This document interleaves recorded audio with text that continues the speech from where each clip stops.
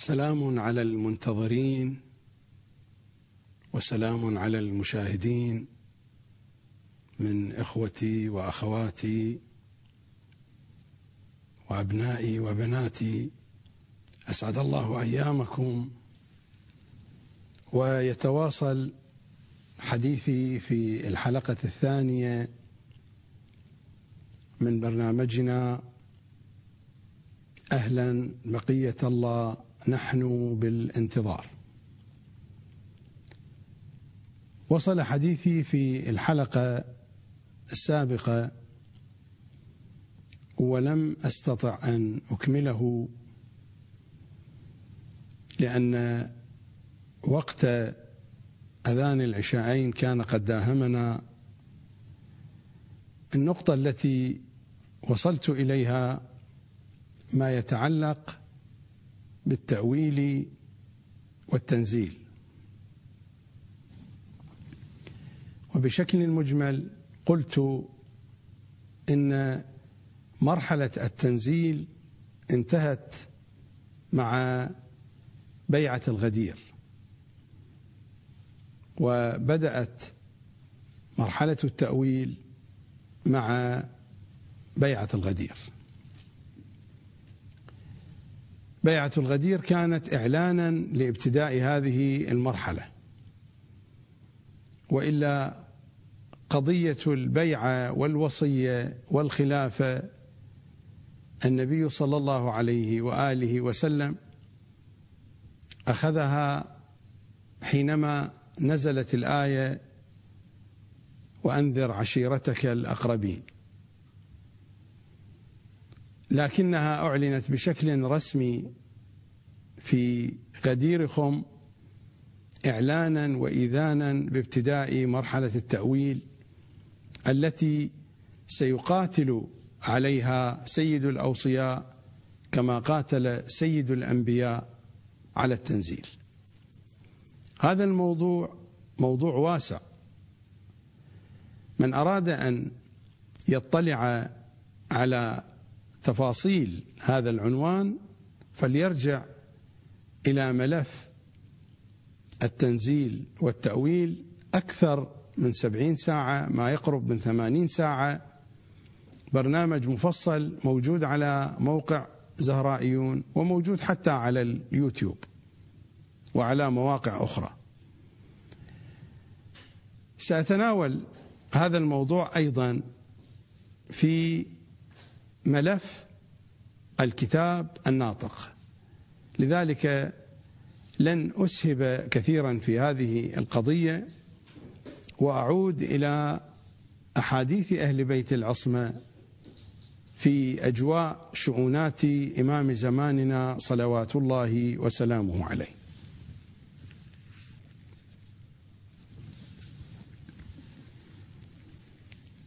عن سيد الأوصياء: انتظروا الفرج ولا تيأسوا من روح الله، فإن أحب الأعمال إلى الله عز وجل انتظار الفرج. وقال صلوات الله عليه: مزاولة قلع الجبال أيسر من مزاولة ملك مؤجل، واستعينوا بالله واصبروا، إن الأرض لله يورثها من يشاء من عباده والعاقبة للمتقين. لا تعاجلوا الأمر قبل بلوغه فتندموا، ولا يطولن عليكم الأمد فتقسو قلوبكم. وقال صلوات الله عليه: الآخذ بأمرنا معنا غدا في حظيرة القدس، والمنتظر لأمرنا كالمتشحط بدمه في سبيل الله. هذا المضمون في كلمات سيد الأوصياء يتردد بنحو كثير جدا في كلمات المعصومين صلوات الله عليهم. أمر على هذه العبائر الشريفة بشكل سريع. ماذا يقول سيد الأوصياء؟ انتظروا الفرج. كيف يكون الانتظار للفرج؟ هذا العنوان، هذا المصطلح، انتظار الفرج. سيد الأوصياء قطعا هنا يتحدث عن انتظار فرج صاحب الأمر، لأن هذا المصطلح انتظار الفرج له أكثر من دلالة. في بعض الروايات يقصد من انتظار الفرج الشخصي، أن الإنسان يمر بأزمة من الأزمات، بمشكلة من المشاكل، وهذه الأزمة تستحكم في حياته الشخصية. مشاكل الحياة كثيرة وتستحكم هذه المشاكل، ونحن نبني على أساس التفاؤل. التفاؤل مبني على أي أساس؟ مبني على أساس حسن الظن بالله تعالى، مبني على أساس حسن الظن بإمام زماننا صلوات الله وسلامه عليه. فحينما تكون المقادير قد ضاقت على الإنسان في أموره الشخصية، في حياته الشخصية، من أفضل السبل والوسائل في مواجهة الأزمات هو انتظار فرجها، كما يردد الأئمة هذه الكلمة: ضيقي لتفرجي بعد ذلك. بعد كل ضيق فرج، بعد كل ضيق فرج. المعنى الأول لهذه المضامين المقصود الفرج في المسائل الشخصية. هذا المعنى الأول لانتظار الفرج. قد يدخل تحت هذا العنوان انتظار استجابة الدعاء، حينما يدعو الإنسان وينتظر استجابة دعائه هو انتظار للفرج. المعنى الثاني لانتظار الفرج في كلمات المعصومين الفرج الصغير.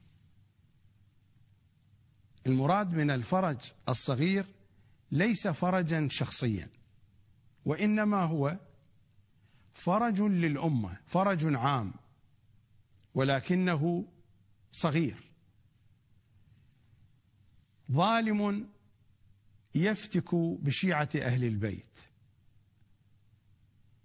والشيعة ينتظرون الخلاص منه. هذا هو انتظار لفرج، ولكن لفرج صغير. أليس حينما يزول هذا الظالم فإن فرجا قد جاء وقد حل؟ هذا المضمون أيضا ورد في الروايات. فهناك انتظار لفرج شخصي في الحياة الشخصية، وهناك انتظار لفرج صغير في حياة الأمة، وهناك انتظار للفرج الأكبر، والفرج الأكبر هو الفرج المهدوي. سيد الأوصياء هنا يتحدث عن الفرج المهدوي. انتظروا الفرج. فكيف يكون انتظار الفرج، كيف نتصور هذا المفهوم؟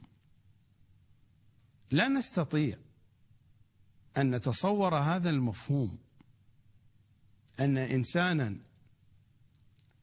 ينتظر الفرج ما لم يكن عارفا بهذا الفرج.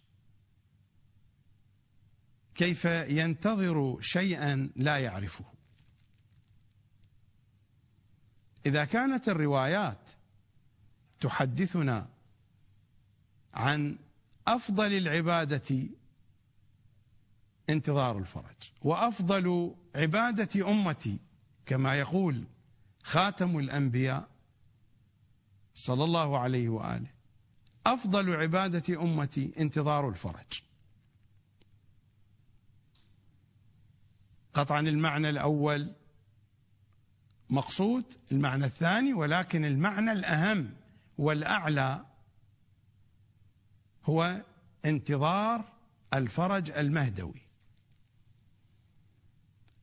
حينما يكون انتظار الفرج المهدوي هو أفضل العبادات، وهو الأمر الذي تحدث عنه خاتم الأنبياء وسائر المعصومين صلوات الله وسلامه عليهم أجمعين، حين تحدثوا عن هذا المضمون وبينوا أن الأفضلية له، ألا يعني ذلك أن القلوب لا بد أن تتعلق به بشكل قوي وشديد؟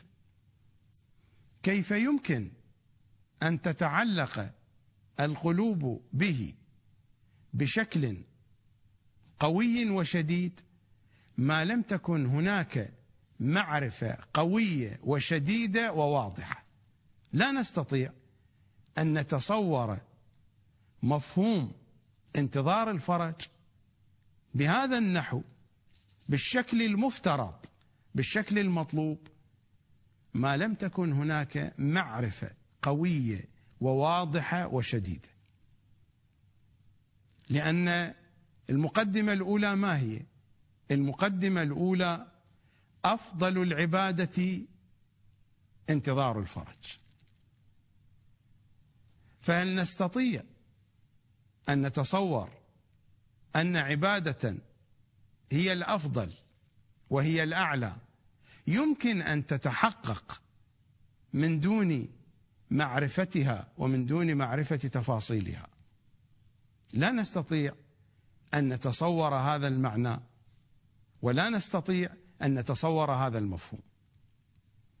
فحينما يوصي المعصومون بانتظار الفرج إنهم يشيرون من قريب ومن بعيد إلى هذه الحقيقة.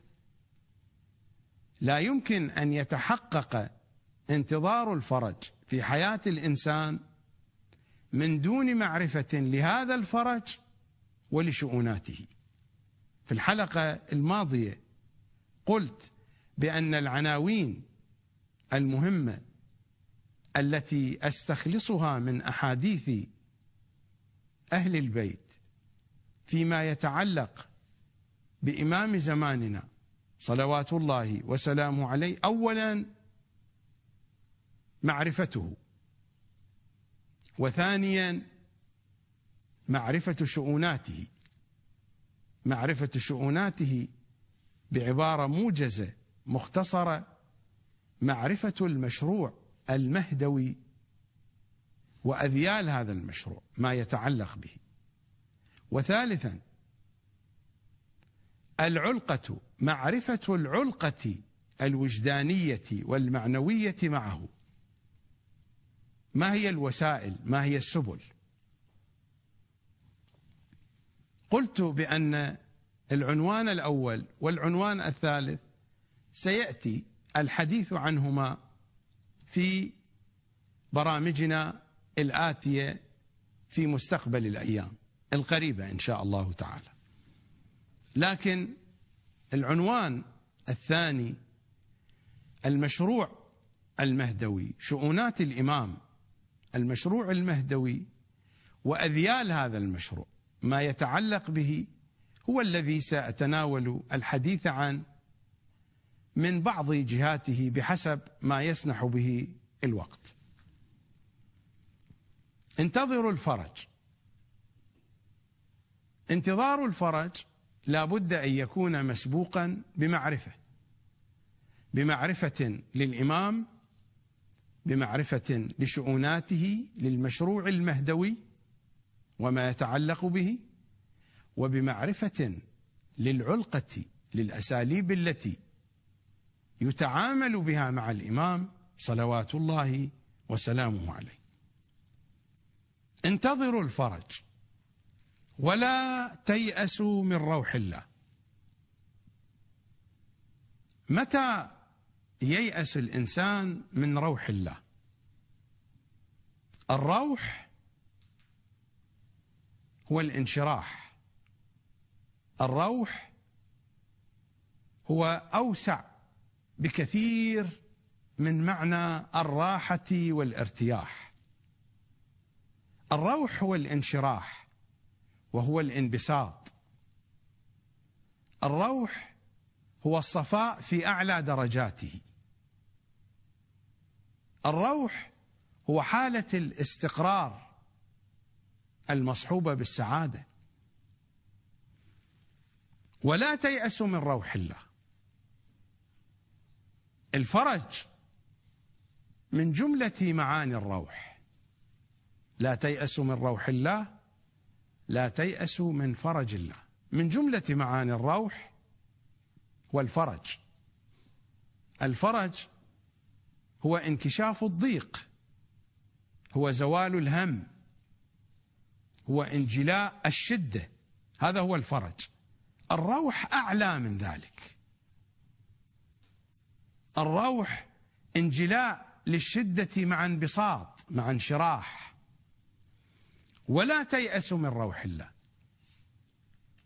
متى ييأس الإنسان من روح الله؟ ييأس الإنسان من روح الله حين يجهل رحمة الله. حين يجهل رحمة الله ويجهل سعتها ييأس من روح الله. وحين تصيبه الغفلة فيعرض عن رحمة الله نفسيا لا علميا. ربما يعلم الناس بسعة رحمة الله ولكن الغفلة تصيبهم فيعرضون نفسيا عنها. هنا يهجم على الإنسان اليأس من روح الله. انتظروا الفرج. إذا كان الانتظار مصحوبا بالمعرفة وكانت هذه المعرفة بدرجة عالية من الوضوح، وكان هذا الوضوح مصحوبا بحماس عقائدي، لن يتسلل اليأس من روح الله إلى نفس الإنسان. لكن حين يصيب الإنسان الكسل والضجر، الكسل في بعده النفسي وفي بعده الجسدي. هناك كسل نفسي وهناك كسل جسدي، وقد يرتبط الاثنان معا. الكسل النفسي يقود إلى الكسل الجسدي. قد يرتبط الاثنان معا، وفي بعض الأحيان قد يعاني الإنسان من الكسل النفسي لكن ظروف الحياة تجبره على مواجهة الكسل الجسدي، الظروف المحيطة بالإنسان. الكسل والضجر إذا ما هجم على الإنسان وفتح الإنسان لهما أبوابا ونوافذ وتخلل الكسل والضجر إلى زوايا حياة الإنسان، حينئذ تتسلل الغفلة شيئا فشيئا. والغفلة تقود إلى متاهة كبيرة جدا.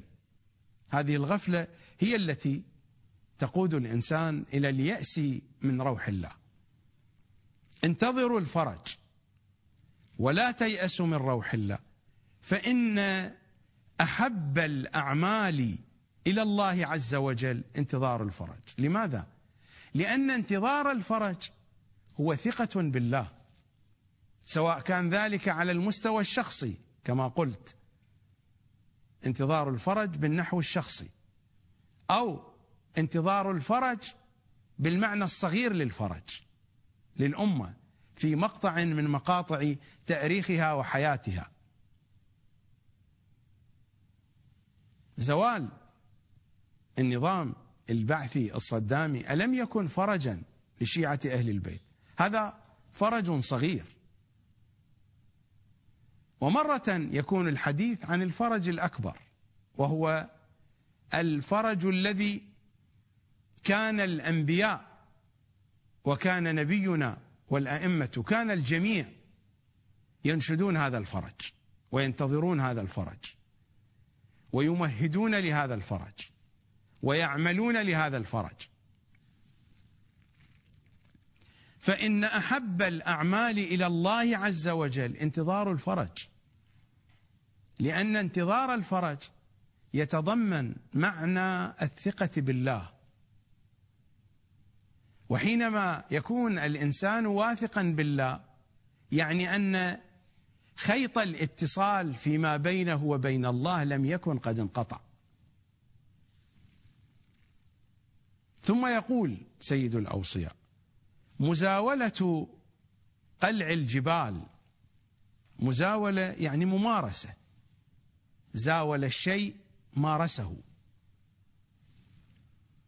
زاول الشيء يعني تكرر وكرر هذا العمل. مزاولة قلع الجبال أيسر من مزاولة ملك مؤجل. الإمام هنا يشير إلى قضية مهمة في تقدير الأمور للذين ينتظرون الإمام، لأن انتظار الفرج أساسه النية. انتظار الفرج أساسه النية، والنية لا تكون بشكل متكامل من دون معرفة متكاملة. النية على قدر المعرفة. حينما يكون هذا القانون إنما الأعمال بالنيات، يعني قيمة العمل بالنية، الأجر والثواب المترتب على العمل بالنية، قبول العمل أو رد العمل على أساس النية. النية هي الميزان في العمل، ولكن النية لها تغطية أيضا. النية غطاء العمل، والمعرفة غطاء النية. يعني لا بد من معرفة. المعرفة هي التي ترسم صورة النية، المعرفة هي التي تحدد حدود النية، وهي التي تعطي للنية لونها. المعرفة هي التي تصبغ النية بصبغتها، والنية بصبغتها هي التي تصبغ العمل. انتظار الفرج أساسا النية، ولكن هذه النية حين تتحول إلى عمل، هذا العمل لا ينحصر بشكل واحد، لأن الأزمنة مختلفة، الأمكنة مختلفة، الإمكانات لدى الأشخاص مختلفة. مرادي من الإمكانات الإمكانات المادية، الإمكانات المعنوية، الخبرة، الموانع التي تعترض أي عمل من الأعمال صغيرا كان أو كبيرا. فحينما يريد المنتظرون للإمام المنتظرون للفرج أن يزيلوا ملكا مؤجلا، أن يقفوا في مواجهة حاكم كل القرائن كل الملابسات تشير إلى قوة هذا الحاكم، إلى بقاء هذا الحاكم، يقول سيد الأوصياء: مزاولة قلع الجبال أيسر. لا يفكر الإنسان أن يزيل جبلا بيديه أو بمعول، يمكن أن يزيل صخرة، لكن أن يزيل الجبال، مزاولة قلع الجبال. الآن مع هذه الإمكانات الضخمة المتوفرة، مع ذلك إذا يقع جبل في طريق عمل من الأعمال، حينما يفتحون طرق أو سكك حديد يحاولون أن يتجنبوا الجبال بقدر ما يتمكنون، ومع ذلك مع كل الإمكانات المتوفرة من وسائل الإزالة والتفجير، العملية عملية شاقة، وهم يحاولون أن يزيلوا شيئا من الجبل. فما بالك لو كان الكلام عن إزالة الجبال بكاملها. مزاولة قلع الجبال أيسر من مزاولة ملك مؤجل. ملك مؤجل يعني يقدر لهذا الملك لهذا الحاكم كذا من السنين، وقطعا هذا التقدير يرتبط بالأسباب والمسببات والظروف والإمكانات التي يمتلكها هذا النظام، يمتلكها هذا الحاكم.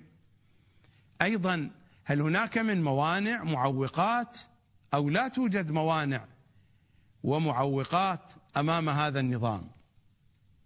إذا لم تكن هناك من معوقات أمام هذا النظام فإن هذا النظام سيستمر.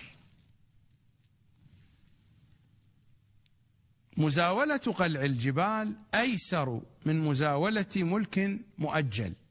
ولذا إذا كانت الظروف هكذا، هنا يأتي الصبر. يقول: واستعينوا بالله واصبروا. هنا تأتي الاستعانة بالله ويأتي الصبر، والصبر هو جزء مهم وأساسي في مفهوم انتظار الفرج. أصلا روح هذا المفهوم انتظار الفرج هو الصبر. يعني إذا أردنا أن نجرد معنى انتظار الفرج من الصبر لا يبقى له أي معنى. انتظار الفرج في جوهره هو الصبر. انتظروا الفرج ولا تيأسوا من روح الله، فإن أحب الأعمال إلى الله عز وجل انتظار الفرج. ثم قال صلوات الله وسلامه عليه: مزاولة قلع الجبال أيسر من مزاولة ملك مؤجل. واستعينوا بالله واصبروا، إن الأرض لله يورثها من يشاء من عباده، والعاقبة للمتقين. هذا قانون الملك والتمليك على الأرض، بيده الملك. إن الأرض لله يورثها من يشاء من عباده، من عباده الصالحين والطالحين. الأمر بيده. قطعا كل ذلك يجري وفقا لسنن وأسباب، وإن الله لا يغير ما بقوم حتى يغيروا ما بأنفسهم، وفقا لهذه القواعد والسنن والقوانين. إن الأرض لله يورثها من يشاء من عباده، لكن العاقبة الفرج المنتظر، والعاقبة للمتقين. لا تعاجل الأمر قبل بلوغه فتندموا. لا تعاجل الأمر قبل بلوغه بشكل عام، أي أمر، كما يقال إن فلانا استعجل القدرة قبل أن تنضج، فهل سيأكل طعاما ناضجا؟ لن يأكل طعاما ناضجا. هذا الذي يستعجل القدرة قبل أن تنضج، قبل أن يطبخ الطبيخ فيها، فإنه سيأكل طبيخا لا طعم له، وقد يكون سيء الطعم. لا تعاجل الأمر قبل بلوغه فتندموا، فيصيبكم الندم لما تلقونه من الأمور المعاكسة ومن الأمور المؤذية. بشكل عام في كل أمر لم يحن أجله ولم يأتي وقته، معاجلته عاقبتها الندم. وهذا هو معنى الكلمة التي تتردد على الألسنة، وهي من أحاديث النبي ومن كلمات الأمير: في العجلة الندامة، وفي التأني السلامة. ونفس هذا المضمون: لا تعاجل الأمر قبل بلوغه فتندموا، في كل أمر، وفيما يتعلق بأمر إمام زماننا صلوات الله وسلامه عليه كذلك. وهو هنا يتحدث عن هذا الموضوع: ولا يطولن عليكم الأمد. الأمد الفترة الزمانية. ولا يطولن عليكم الأمد، الفترة الزمانية التي لها نهاية محددة. غيبة الإمام فترة زمانية لها نهاية محددة، ظهوره الشريف. ليست لها نهاية. في بعض الأحيان قد ينتظر الإنسان انتظارا ليس منطقيا، هكذا ينتظر من دون الاعتماد على ثقة بالله سبحانه وتعالى. هناك أناس لا دينيون لا يعتقدون بالارتباط بالجهة الغيبية، ولكنهم ينتظرون انتظارا مفتوحا. إذا كان هذا الانتظار مبني على قرائن ومقدمات عقلية، على أمر عقلائي أو أمر عقلاني على الأقل، لأن الأمر العقلائي غير الأمر العقلاني. الأمر العقلائي المستند إلى أدلة عقلية يتفق عليها الجميع، أما الأمر العقلاني الأمر الذي يستند إلى تجارب واستنتاجات في حياة الإنسان، في تجاربه هو أو في تجارب الآخرين. إذا كان الانتظار مبني على أمور عقلائية أو عقلانية قد يكون منطقيا، لكن إذا كان الانتظار هكذا مفتوحا من دون الاستناد إلى جهة غيبية ومن دون الاستناد إلى قرائن، هكذا يفتح الأمر من دون أي أساس، هذا انتظار لا معنى له، هذا انتظار فاشل. لكننا حين نتحدث عن انتظار وإن طال الزمان بغيبة الإمام، لكننا نعتقد أن هذا الزمان هناك محطة سيقف عندها، هي محطة الظهور. ولا يطولن عليكم الأمد هذا الزمان الذي له نهاية محددة، فتقسو قلوبكم. وإلا إذا لم تكن له نهاية محددة المنطقي أنه سيطول. ولا يطولن عليكم الأمد فتقسو قلوبكم. لماذا يطول الأمد على الإنسان؟ يطول الأمد على الإنسان حينما تتحول الحقائق الكبيرة إلى حقائق صغيرة، حينما ينقلب المشروع المهدوي الكبير الواسع الآفاق إلى مشروع صغير يتعلق بهموم شخصية لفرد أو لمجموعة من الناس. فحينما يتحول هذا المشروع الكبير إلى صورة صغيرة مجتزأة يطول الأمد حينئذ، لأن هذا الهم الشخصي يريد الإنسان أو تريد هذه المجموعة أن تخلص منه في زمان منظور بالنسبة لها. فحينما لا ترى نتيجة ولا ترى فرجا يطول الأمد. والقرآن أشار إلى هذا. إذا ذهبنا إلى سورة الحديد،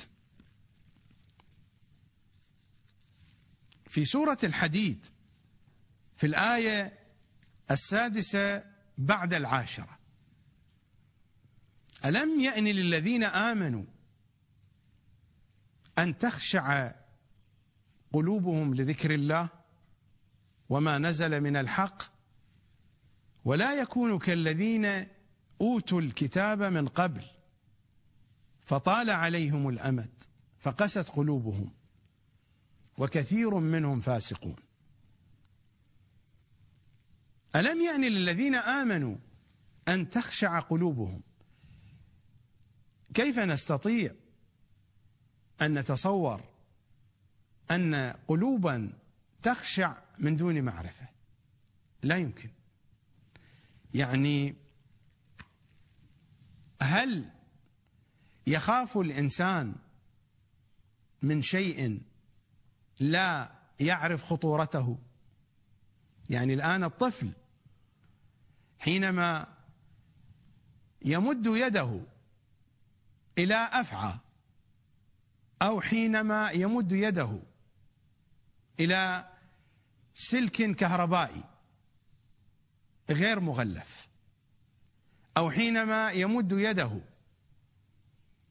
إلى شيء شديد الحرارة، يمد يده وهو فرح ويضحك ويلعب، يريد أن يعبث بهذه الأشياء لأنه لا يعرف خطورتها. لكن حين يمارس هذا الخطر، يمارس هذا الأذى، سيصرخ هذا الطفل وسيبتلى بعاقبة ذلك الأمر. لا يمكن للقلوب أن تخشع. الخشوع هو انكسار يصاحبه رهبة، والرهبة يصاحبها خوف. هذا هو الخشوع. كيف يمكن أن تتحقق هذه المعاني ما لم تكن هناك معرفة؟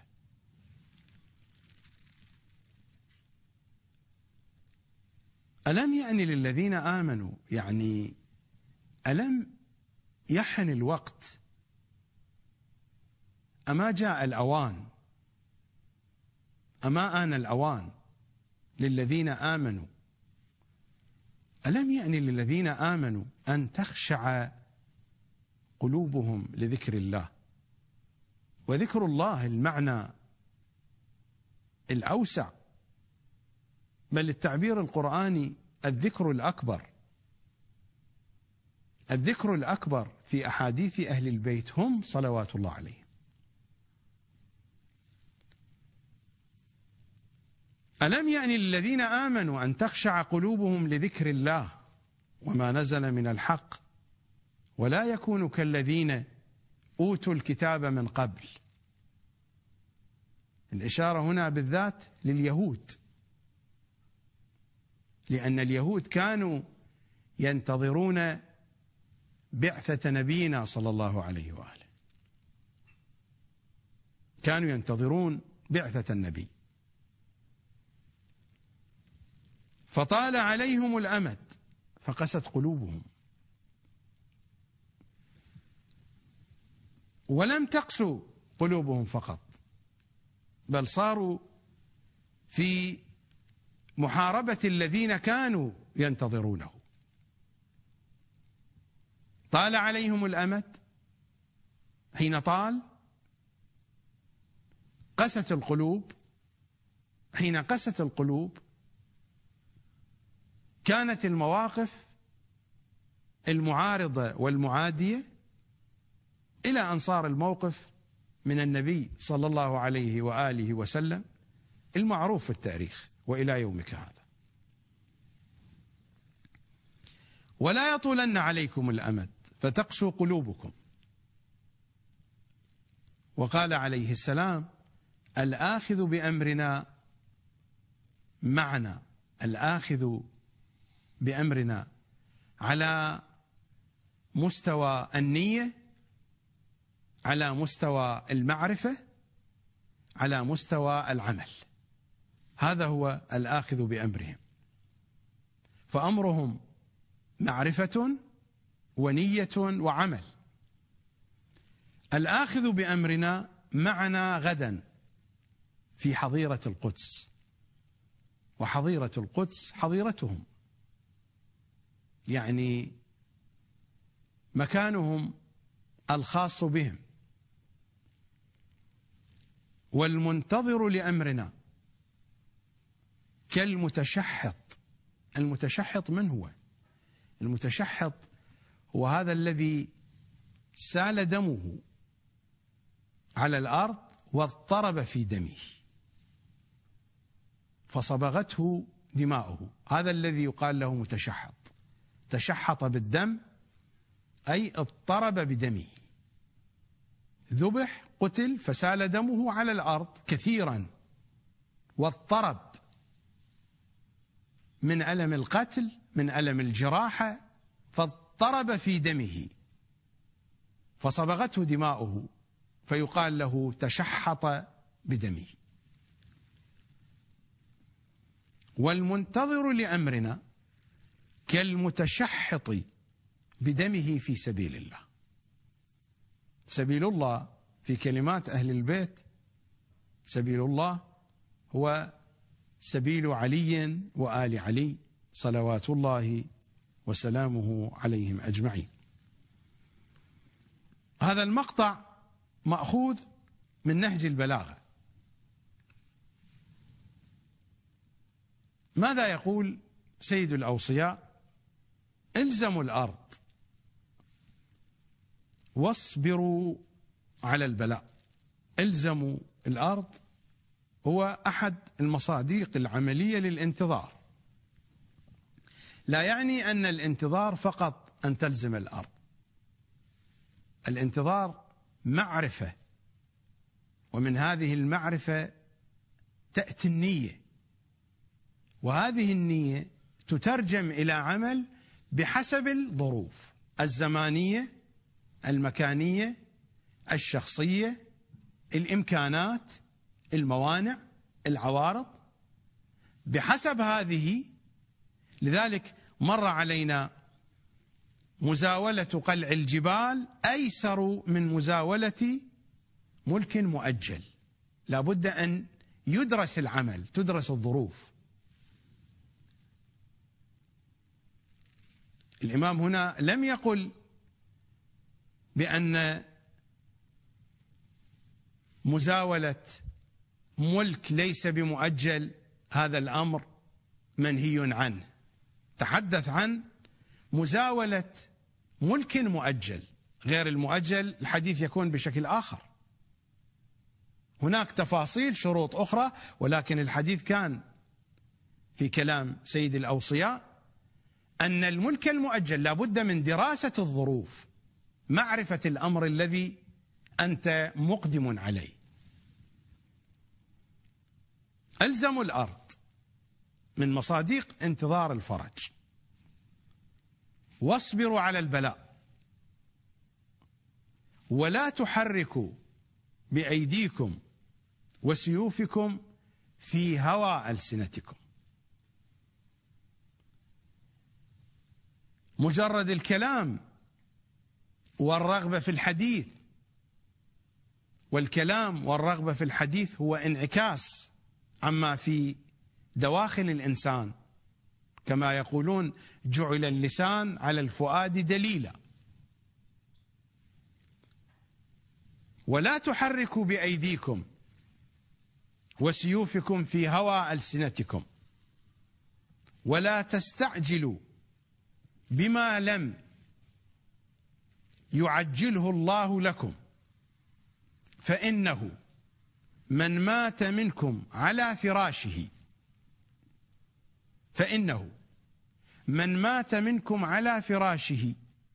وهو على معرفة، المعرفة هي الأساس،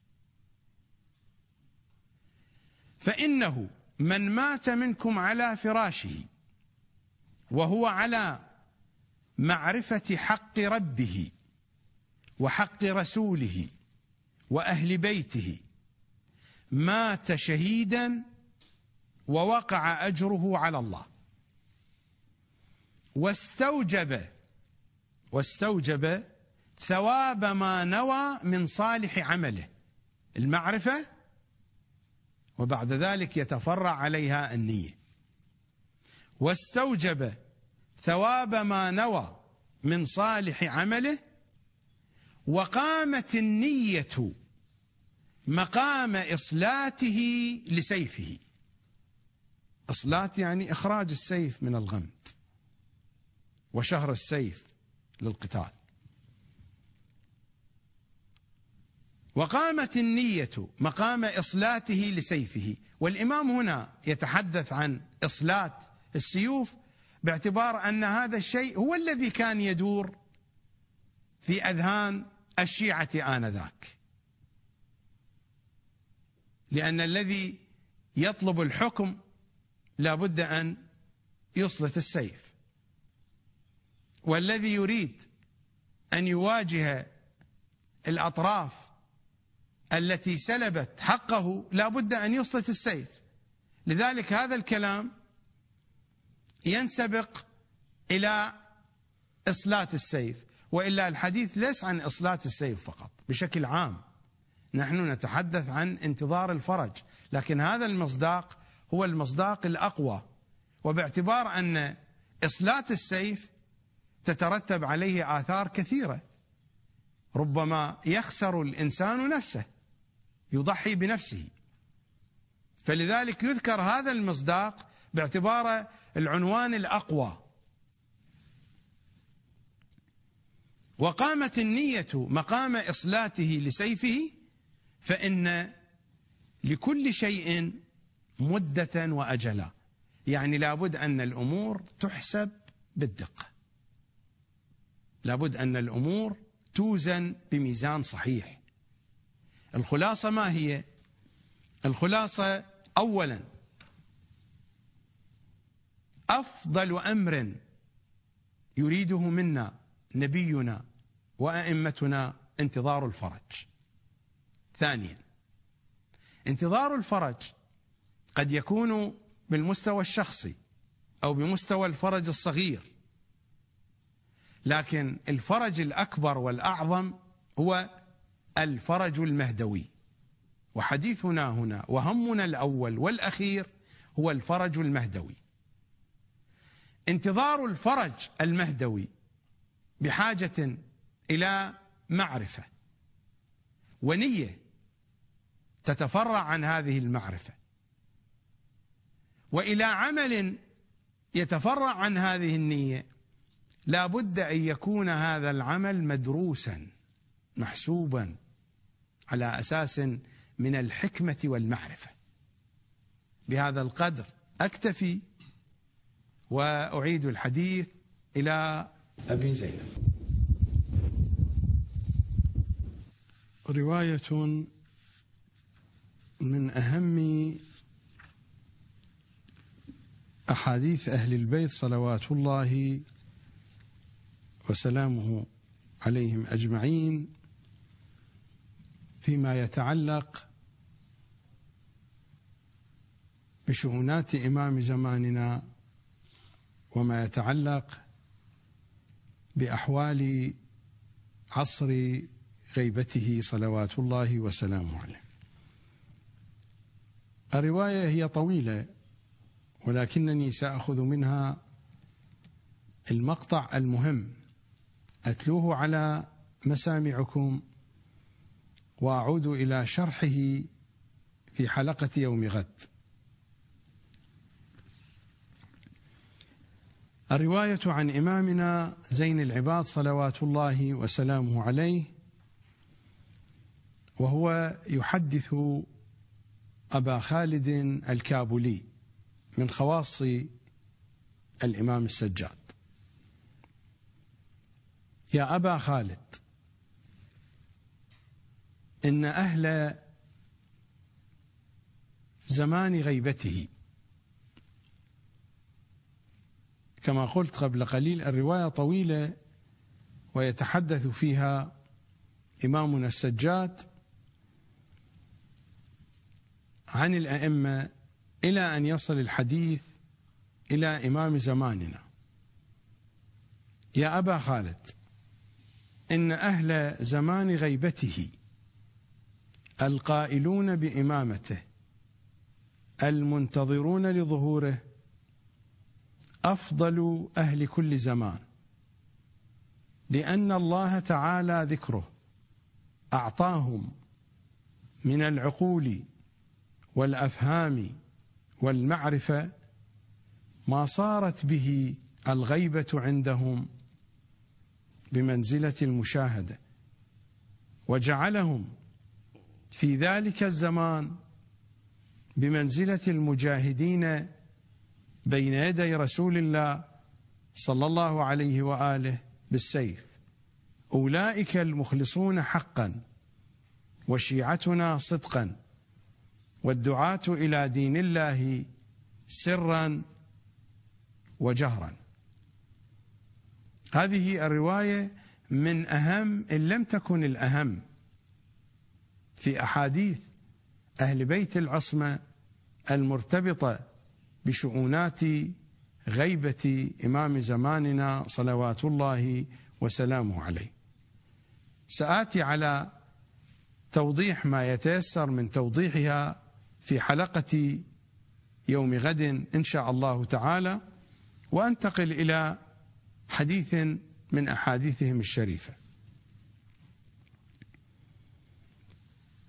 عن أبي بصير عن أبي جعفر عليه السلام إمامنا الباقر قال: قال رسول الله صلى الله عليه وآله ذات يوم وعنده جماعة من أصحابه: اللهم لقني إخواني. قالها مرتين. النبي الأعظم يقول: اللهم لقني إخواني، لقني إخواني. فقال من حوله من أصحابه: أما نحن إخوانك يا رسول الله؟ فقال صلى الله عليه وآله: لا، إنكم أصحابي، وإخواني قوم في آخر الزمان آمنوا بي ولم يروني، لقد عرفنيهم الله بأسمائهم وأسماء آبائهم من قبل أن يخرجهم من أصلاب آبائهم وأرحام أمهاتهم. لأحدهم أشد بقية أشد حفاظا. لأحدهم أشد بقية، والمعنى بالدقة هكذا: حينما يكون عند الإنسان شيء ثمين جدا، فلنفترض أن عنده مقدار من المال وبدأ هذا المال يصرف، بدأ هذا المال ينفت. البقية الباقية والتي هي في غاية الضرورة بالنسبة له سيحافظ عليها حفاظا شديدا. لأحدهم أشد بقية، أشد حفاظا على دينه من خرط القتاد في الليلة الظلماء، أو كالقابض على جمر الغضا، أولئك مصابيح الدجى ينجيهم الله من كل فتنة غبراء مظلمة.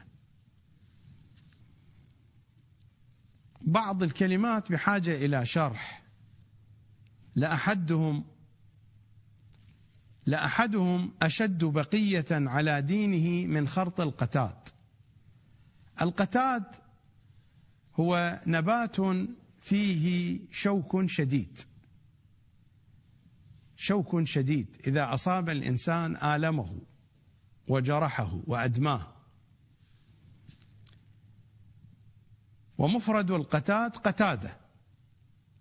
القتادة هي شجرة شوك شوكها شديد ومؤلم، وجمعه القتاد. وخرط القتاد يعني أن الإنسان يمسك بغصن بفرع من شجرة القتاد هذه، من شجرة الشوك هذه، ويخرطه هكذا بشكل معاكس. الخرط هكذا محاولة إسقاط الأوراق والأجزاء النامية على جانبي الغصن، فتكون العملية شاقة جدا، لأن هذا الغصن، هذا الفرع، مليء بالأشواك الحادة والقوية، ومحاولة إسقاط وإزالة الأشواك القوية هذه ستؤلم الإنسان، وقد لا يستطيع الإنسان أن يستمر في العملية، تكاد تكون العملية مستحيلة، لأنه مع أول شوكة ستتمزق يد الإنسان، الدم سيسيل، الجلد يشقق، ويبدأ الألم. لأحدهم أشد بقية على دينه، يعني يحافظ على دينه بشكل أشد من عملية المحافظة على الاستمرار في عملية خرط القتاد، خرط هذا الشوك. وهذا مثل تضربه العرب للأمر الصعب جدا، لأن هذه العملية عملية في غاية الصعوبة، عملية خرط القتاد.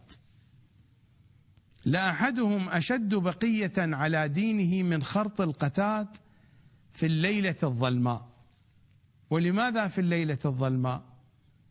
باعتبار أنه في النهار يمكن أن الإنسان إذا أراد أن يخرط القتاد ولو هو أمر صعب، لكن بإمكانه أن يحرف يده يمينا شمالا عن المواطن التي تكون فيها الشوكة مثلا قوية وشديدة جدا. لكن في الليلة الظلماء لا يستطيع أن يميز، فلا بد أن يخرط الغصن من دون أن يعرف أن يده سيحركها باتجاه اليمين أو باتجاه الشمال، تكون العملية أكثر شاقة، أكثر مؤلمة. لأحدهم أشد بقية على دينه من خرط القتاد في الليلة الظلماء، أو كالقابض على جمر الغضا. الغضا هو نوع شجر ينبت في الصحراء من أنواع الأثل، نوع شجر خشبه يابس صلب جدا، إذا ما وضع في النار وسجر وصار جمرة لن ينطفئ بسهولة. أطول خشب كانت العرب تعرفه، أطول خشب حينما يوضع في النار يبقى مدة طويلة متسجر متجمر ملتهب، هو شجر الغضا.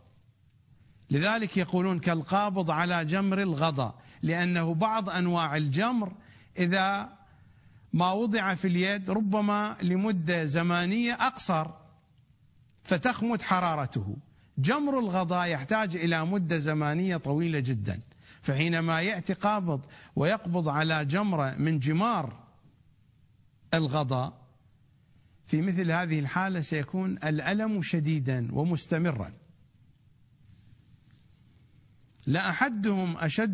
لأحدهم أشد بقية على دينه من خرط القتاد في الليلة الظلماء، أو كالقابض على جمر الغضا. أولئك مصابيح الدجى ينجيهم الله من كل فتنة غبراء مظلمة. واضح معنى الفتنة الغبراء. الفتنة الغبراء هو تشبيه بعاصفة ترابية ورملية يثور فيها الغبار من كل جهة من كل جانب، لا يستطيع الإنسان أن يفتح عينه، وحتى لو فتح عينيه فإنه لا يرى، والغبار والرمال تهاجم عينيه. ينجيهم الله من كل فتنة غبراء مظلمة، يعني ظلام وعاصفة رملية أو ترابية شديدة جدا. حتى لو فتح عينه الظلام يمنعه من الرؤية، والغبار الكثيف يمنعه، والغبار الذي سيهاجم عينه، فأين سيجد طريقا في وسط هذه الفتنة المغبرة المظلمة؟ أولئك مصابيح الدجى ينجيهم الله من كل فتنة غبراء مظلمة. قطعا لا يكون هذا إلا بالتوفيق، ولا يكون هذا إلا بالمعنى والمضمون الذي مر قبل قليل في رواية الإمام السجاد، وهو يحدث أبا خالد الكابلي لأن الله تبارك وتعالى أعطاهم من العقول والأفهام والمعرفة. بهذه العقول، بهذه الأفهام، بهذه المعرفة يكونون مصابيح للدجى. أولئك مصابيح الدجى ينجيهم الله من كل فتنة غبراء مظلمة. تلاحظون الروايات تدور ثم تعود إلى هذا العنوان الأهم في كل آيات الكتاب الكريم، في كل أحاديث المعصومين، في كل زياراتهم، في كل أدعيتهم: المعرفة.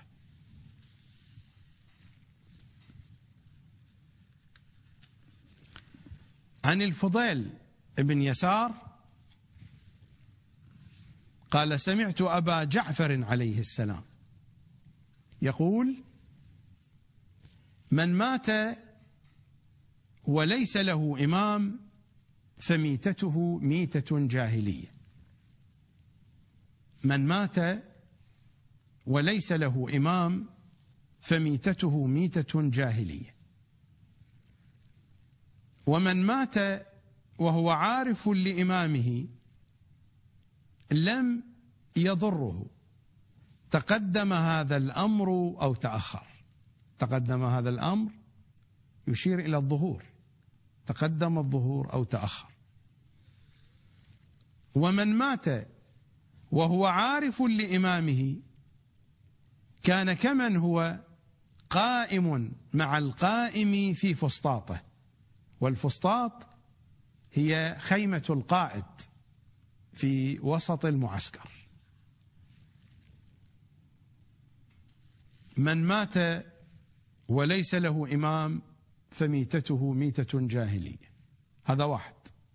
اثنان: ومن مات وهو عارف لإمامه لم يضره، تقدم هذا الأمر أو تأخر. عارف، المعرفة.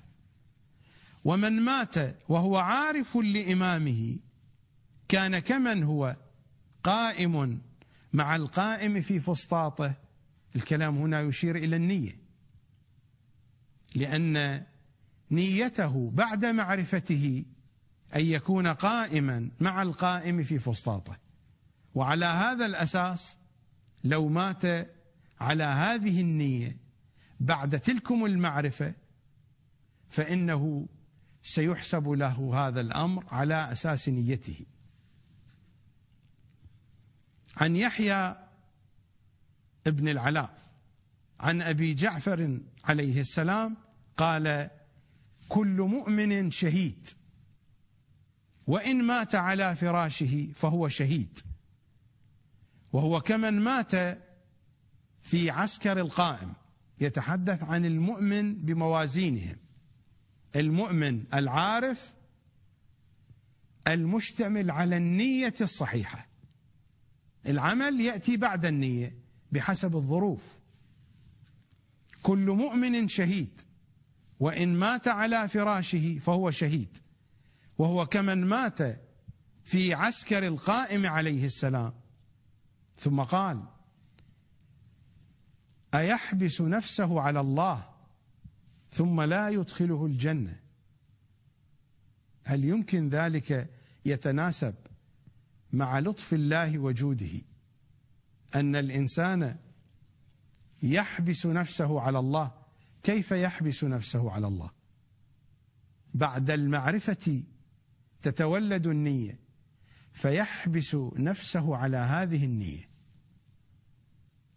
إن كانت المعرفة تقوده إلى الانتظار ونيته الانتظار، يبقى منتظرا من دون عمل لأن الظروف ليست مؤاتية، أو هو ينتظر مع عمل بحسب ما توفره تلكم الظروف، فهو في كل الأحوال قد حبس نفسه على الله. والانتظار هو تعبير واضح ودقيق لحبس النفس على الله. ثم قال: أيحبس نفسه على الله ثم لا يدخله الجنة؟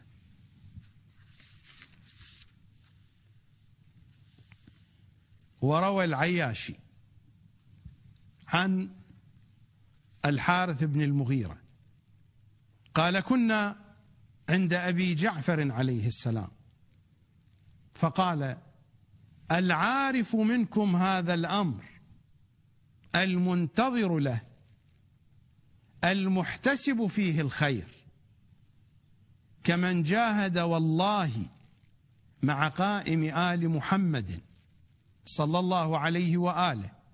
ثم قال: بل والله كمن جاهد مع رسول الله صلى الله عليه وآله بسيفه. ثم قال الثالثة: بل والله كمن استشهد مع رسول الله صلى الله عليه وآله في فسطاطه. والمضامين واضحة، كلها تعود إلى المعرفة وإلى النية السليمة المستندة إلى المعرفة الواضحة. آخر حديث أتلوه على مسامعكم في هذه الفقرة عن الفضيل بن يسار قال: سألت أبا عبد الله عليه السلام عن قول الله عز وجل: يوم ندعو كل أناس بإمامهم، فقال: يا فضيل اعرف إمامك، فإنك إذا عرفت إمامك لم يضرك تقدم هذا الأمر أو تأخر. ومن عرف إمامه ثم مات قبل أن يقوم صاحب هذا الأمر كان بمنزلة من كان قاعدا في عسكره، لا بل بمنزلة من كان قاعدا تحت لوائه، يعني أقرب ما يكون إليه.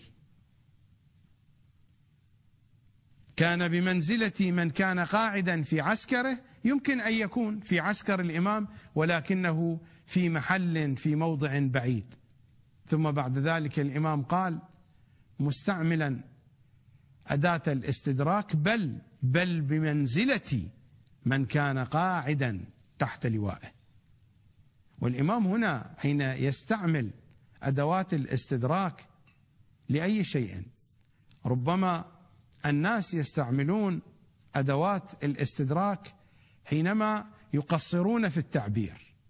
الإمام هنا يستعمل أدوات الاستدراك لأجل استثارة الذهن، هو يريد أن يثير الذهن، يثير المتلقي. في البداية يقول له: كان بمنزلة من كان قاعدا في عسكره. لا، يثيره، يوجهه، ينبهه، يلفت نظره، بل بمنزلة من كان قاعدا تحت لوائه. المضامين عن أهل البيت صلوات الله وسلامه عليهم أجمعين على هذا النسق كثيرة جدا في أحاديثهم وكلماتهم الشريفة، وسنتناول منها ما نستطيع أن نتناوله إن كان في هذا البرنامج أو في البرامج في الأيام القادمة. الفقرة الآتية سأعود بكم إلى ميمية السيد جعفر الحلي رحمة الله عليه، لكنني أذكركم بأن الرواية التي تلوتها على مسامعكم رواية أبي خالد الكابلي عن الإمام السجاد، والتي قلت بأنها من أهم الروايات والأحاديث التي وردت عنهم في شؤون الغيبة وفي الشأن المهدوي، إن شاء الله سأتناولها بما يتيسر لي من شرح وبيان في حلقة يوم غد، وأعود بالحديث وبالكلام إلى أبي زينب. في حلقة يوم أمس تلوت على مسامعكم ميمية السيد جعفر الحلي، ووقفت عند بعض أبياتها لبيان مضامينها، لكن هناك بيت يبدو أني من دون التفات تركته، فأبين مضمونه ثم أكمل من حيث انتهيت. ماذا قال السيد جعفر؟ بقرحة لو أنها بيلملم أو بيلملم، بقرحة لو أنها بيلملم نسفت جوانبه أو نسفت جوانبه وساخ يلملم، قلقا تقلبني الهموم بمضجعي، ويغور فكري في الزمان ويتهم، من لي بيوم وغن يشب ضرامه، ويشيب فود الطفل منه فيهرم. هذا البيت الذي لم ألتفت إليه وتجاوزته.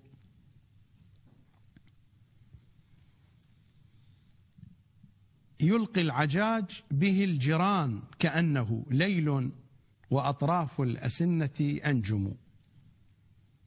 العجاج واضح، يعني الرمال المثارة أثناء الحرب. الجيران ما هو؟ الجيران هو موضع ما يضعه الجمل على الأرض حين يبرك ما بين رقبته وصدره، وهذا الذي يقال الجيران. وضع الجمل جيرانه، يعني وضع هذه المنطقة من جسمه ما بين الرقبة ومقدم الصدر حينما يبرك الجمل. فهو يتحدث عن هذا اليوم: من لي بيوم وغن، يوم حرب يشب ضرامه، تشتعل وتتسجر نيرانه، ويشيب فود الطفل، يشيب شعر الطفل، يشيب جانبا شعره، ويهرم الطفل، هذا اليوم يوم الوغى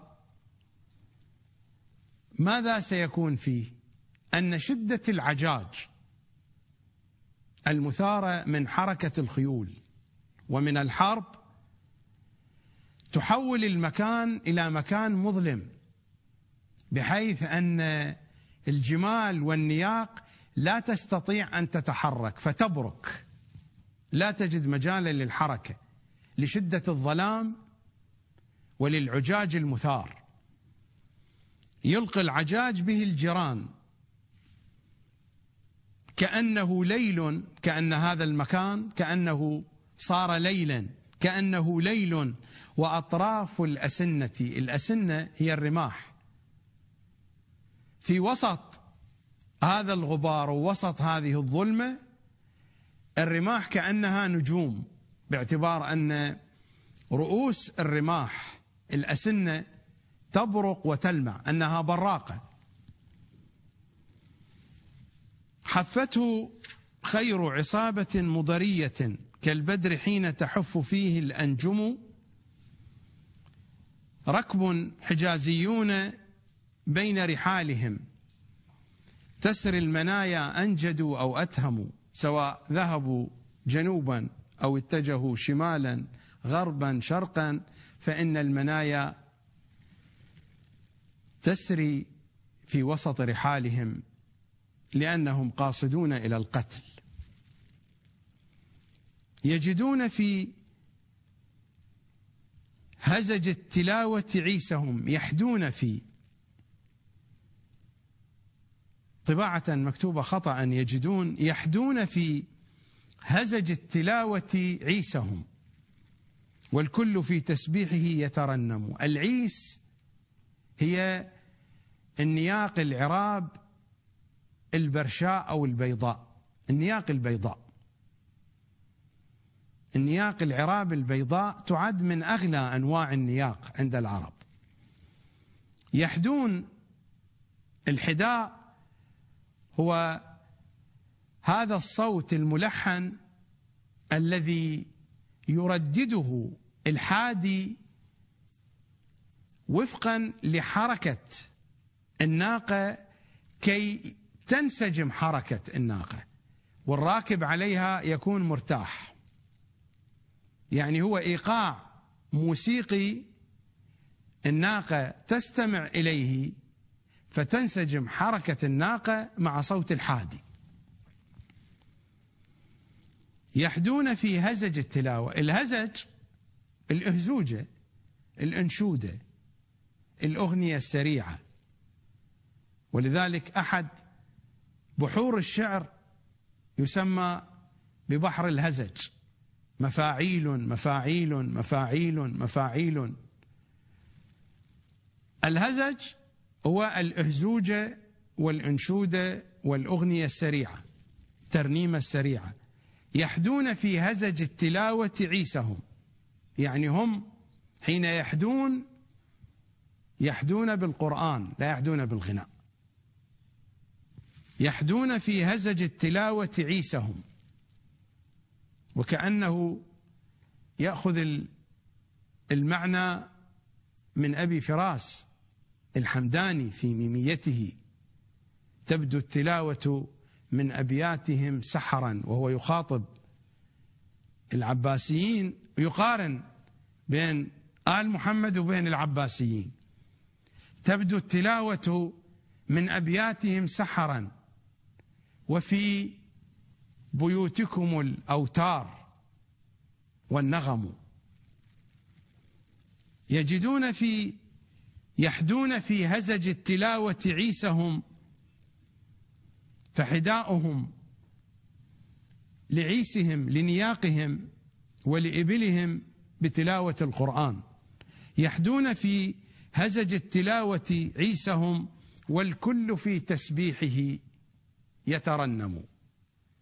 غناؤهم وترنمهم ما بين تسبيح وما بين تلاوة يحدون بها نياقهم، متقلدين صوارما هندية. هذا كله الوصف لمن؟ لذلك الركب الحجازي ركب حجازيون بين رحالهم، متقلدين صوارما هندية من عزمهم طبعت فليس تكهم. متقلدين، القلادة هي التي تلبس في العنق، يقال عن هذا الموطن موضع القلادة. القلادة ما تلبس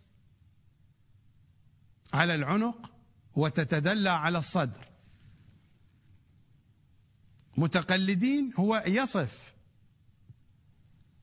كأن صوارمهم بمثابة القلادة، كأنهم تقلدوا قلادة، كما أن المرأة تتزين بقلادتها، فإن القوم قلائدهم الصوارم، يتزينون بصوارمهم. والصوارم جمع صارم، والصارم هو السيف القاطع الحاد.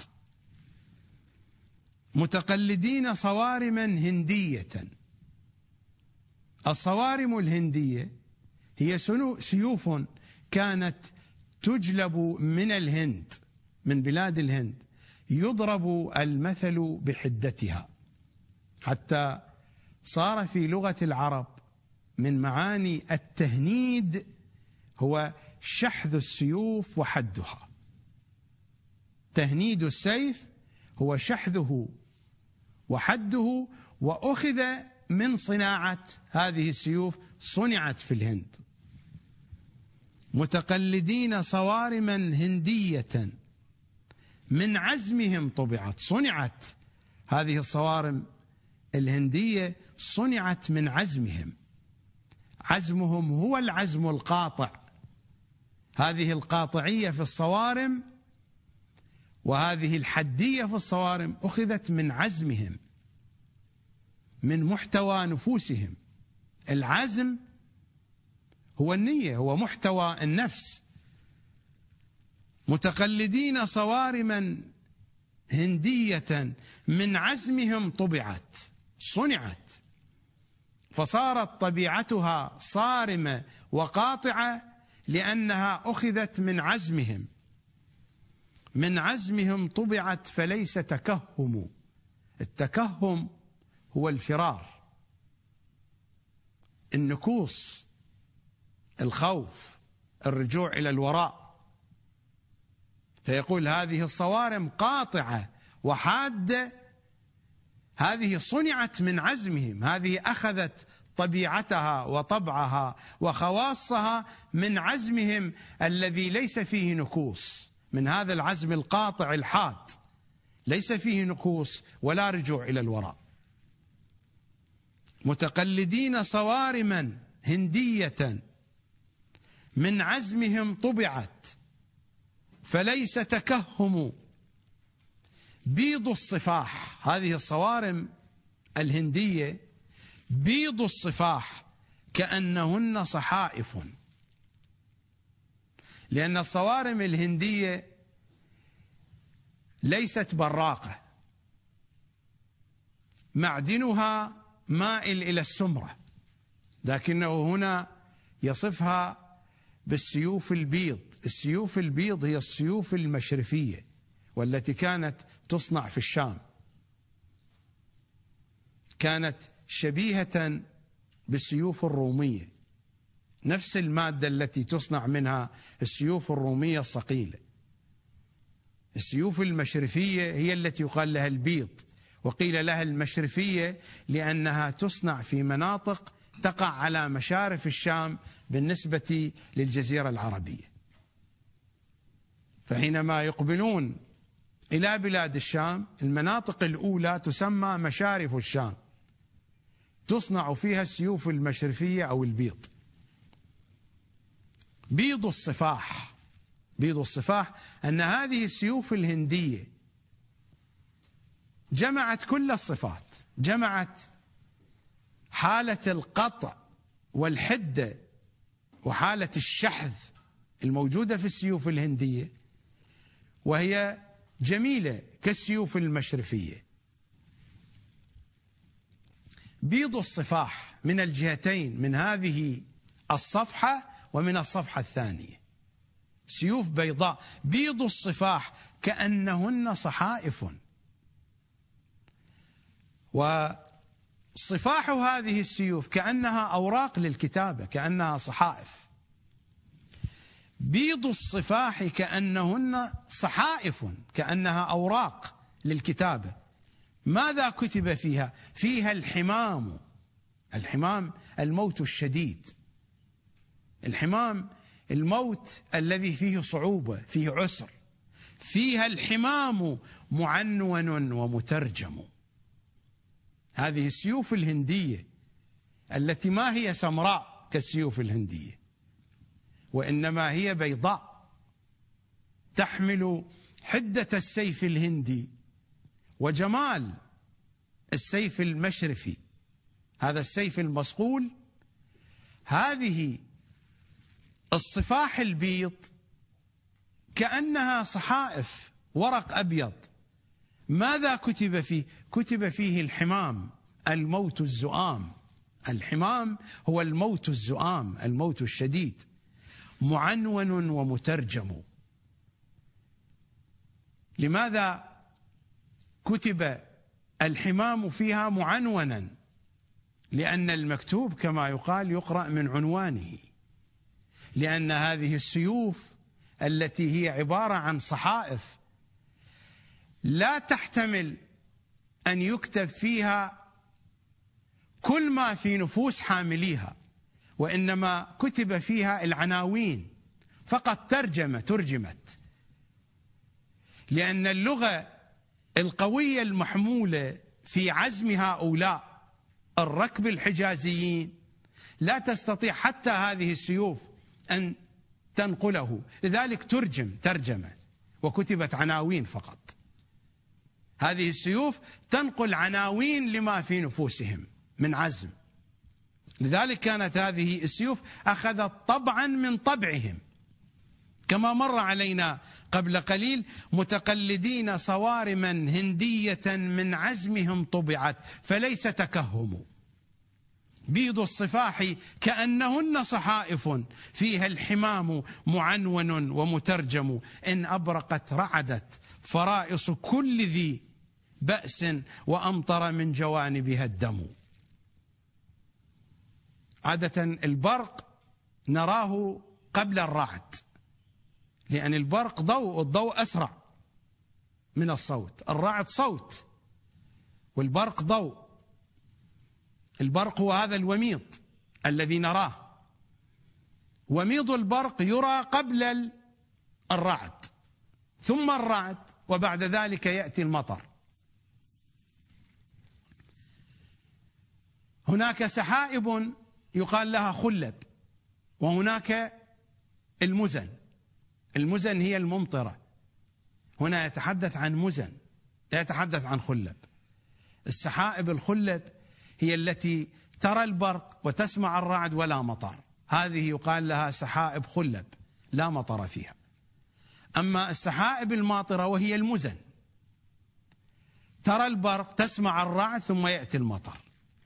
إن أبرقت رعدت، يأتي البرق ثم يأتي الرعد. ولكن الرعد كيف يكون؟ إن أبرقت يعني إن لمعت هذه السيوف رعدت فرائص كل ذي بأس. البأس هو الشجاعة مع العزيمة. صاحب العزم الشجاع يقال له صاحب بأس، شجاع مع عزيمة. قد يمتلك الإنسان الشجاعة أو الشجاعة، قد يمتلك الشجاعة الإنسان ولكنه كسول لا يمتلك العزم. ولكن صاحب البأس يمتلك الشجاعة ويمتلك العزم في نفس الوقت. إن أبرقت رعدت فرائص كل ذي بأس، يعني هؤلاء الشجعان أصحاب العزم إذا رأوا برق سيوف هذا الركب الحجازي رعدت فرائصهم. الفرائص ما هي؟ الفرائص جمع لفريصة. الفريصة هي هذه المنطقة، نهاية الخاصرة وما تحت الثدي. ما تحت الثدي ونهاية الأبط، نهاية الأبط ونهاية الخاصرة، المنطقة التي يلتقي فيها نهايات الأبط والثدي والخاصرة تسمى فريصة، جمعها فرائص. معروف أن الإنسان إذا خاف خوفا شديدا هذه المنطقة تتحرك، فيقال ارتعدت فرائصه. حينما يخاف خوفا شديدا تتحرك هذه المنطقة وهذه المنطقة. إن أبرقت هذه السيوف الهندية التي وصفها بأنها صحائف كتب فيها الحمام الموت الزؤام عنوانا وترجمة. إن أبرقت رعدت، الرعد هنا يكون في فرائص كل ذي بأس. إن أبرقت رعدت فرائص كل ذي بأس. والمطر أن يكون وأمطر من جوانبها الدم. والمطر يأتي من جوانب هذه الصفاح، هذه السيوف، هذه الصحائف التي ترجم فيها الموت الزؤام وكان عنوانا واضحا لها. إن أبرقت رعدت فرائص كل ذي بأس وأمطر من جوانبها الدم. ويقومون عواليا خطية تتقاعد الأبطال حين تقوم. العوالي الرماح الطويلة، الرماح على أشكال وألوان، هناك رماح قصيرة، هناك رماح متوسطة، هناك رماح طويلة، وهناك رماح طويلة جدا. الرماح الطويلة جدا هي التي يقال لها العوالي، يقال لها العوالي ويقال لها كذلك الذوابل.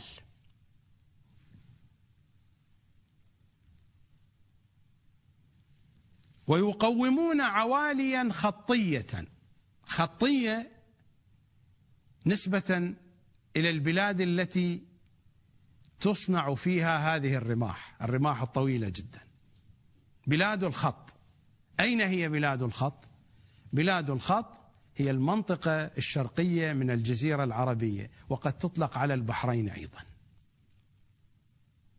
فبلاد الخط هي المنطقة الشرقية من الجزيرة العربية، وقد تشمل البحرين أيضا. ويقومون عواليا خطية. يقومون عواليا خطية أي يقيمونها. لماذا ذكر هذا الوصف؟ لأن هذه الرماح ثقيلة جدا، فالذي يقيمها هكذا بشكل مستقيم يحتاج إلى قوة بدنية هائلة، ولا يستطيع أن يستمر في حملها إلا أن يمتلك قوة جسدية كبيرة. قال يقومون عواليا، ما قال يقيمون يعني يثبتوها على الأرض. يقومون بأيديهم يعني مرفوعة عن الأرض، ما قال يقيمون. لو قال يقيمون ربما أثبتوها على الأرض. قال يقومون عواليا خطية، يعني الرمح يكاد أن يميل، ولكنهم هم يقومونه بقوة أبدانهم، بقوة أيديهم، بقوة بأسهم. يعني الرمح لأنه طويل الهواء يحركه، أو طول الرمح وثقل الرمح يجعل الرمح يميل، فهو يقومه هذا الذي يمسكه بيده، كأنه في حالة صراع مع الرمح. الرمح يريد أن يميل وهذا يمسك به بقوته. ويقومون عواليا خطية، إذا ما قوموا هذه الرماح تتقاعد الأبطال. الأبطال إذا ما رأتها ورأت رجالا بهذه الصورة بهذا الوصف فإن الأبطال تتقاعد.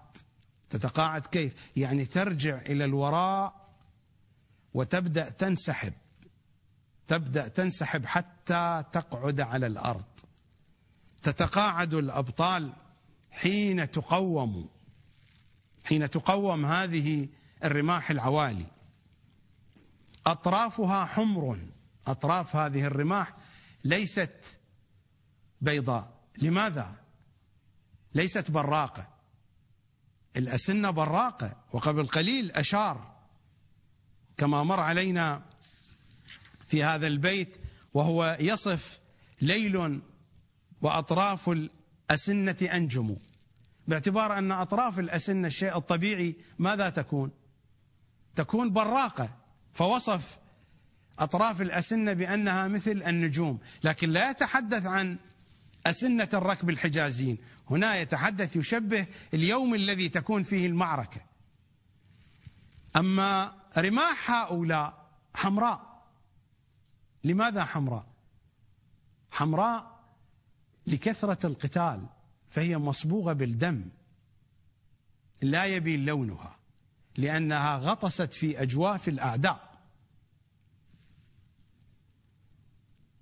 وكأنهم يديمون القتال، فصبغت هذه الرماح باللون الأحمر. كما يقول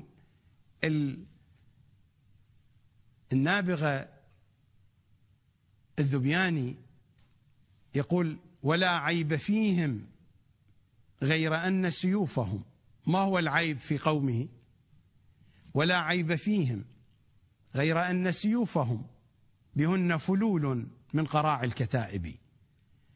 عيبهم أن سيوفهم مثلمة، فلول يعني مثلمة. العيب الموجود فيهم أن سيوفهم مثلمة. ولا عيب فيهم غير أن سيوفهم بهن فلول من قراع الكتائب.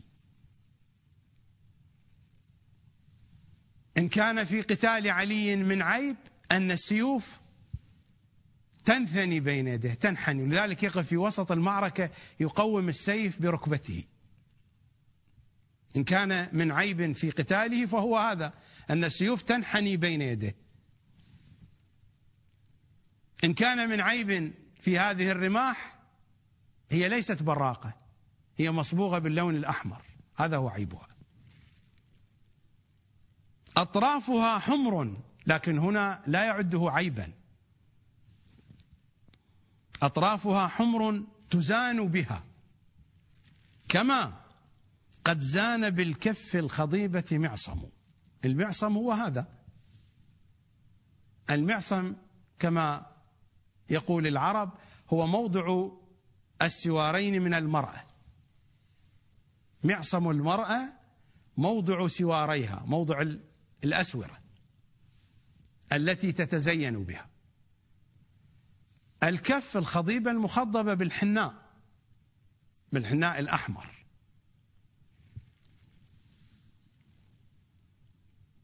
الحناء هو الأحمر، أما الأصفر فيقال له يرناء، وأما الأسود فيقال له كتم.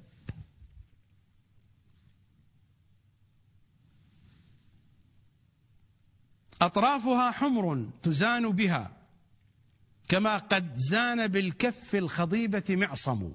كما أن الكف الخضيبة للمرأة الجميلة التي خضبت كفها تزين معصم يدها، هذه الأسنة مخضبة بالدماء تزين هذه الرماح. أطرافها حمر تزان بها، كما قد زان بالكف الخضيبة معصم. انهز كل منهم يزنيه. اليزني هو الرمح اليمني. هنا سيد جعفر الحلي يجمع كل أوصاف الأسلحة، يريد أن يقول يعني كل ما أستطيع أن أجمعه من أوصاف جميع الأسلحة التي كانت تعد في الدرجة الأولى في ذلك الزمان، هو هنا يذكرها، كأن جميع مواصفات الأسلحة موجودة في هؤلاء. انهز كل منهم يزنيه. الرمح اليزني هو الرمح اليمني. انهز كل منهم يزنيه بيديه، وهو رمح متوسط، ليس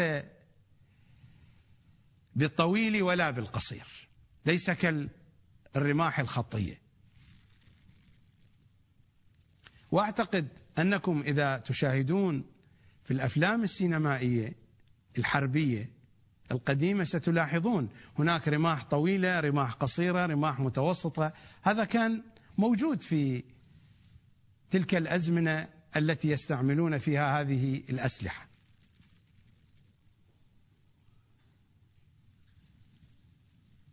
انهز كل منهم يزنيه بيديه ساب كما يسيب الأرقم.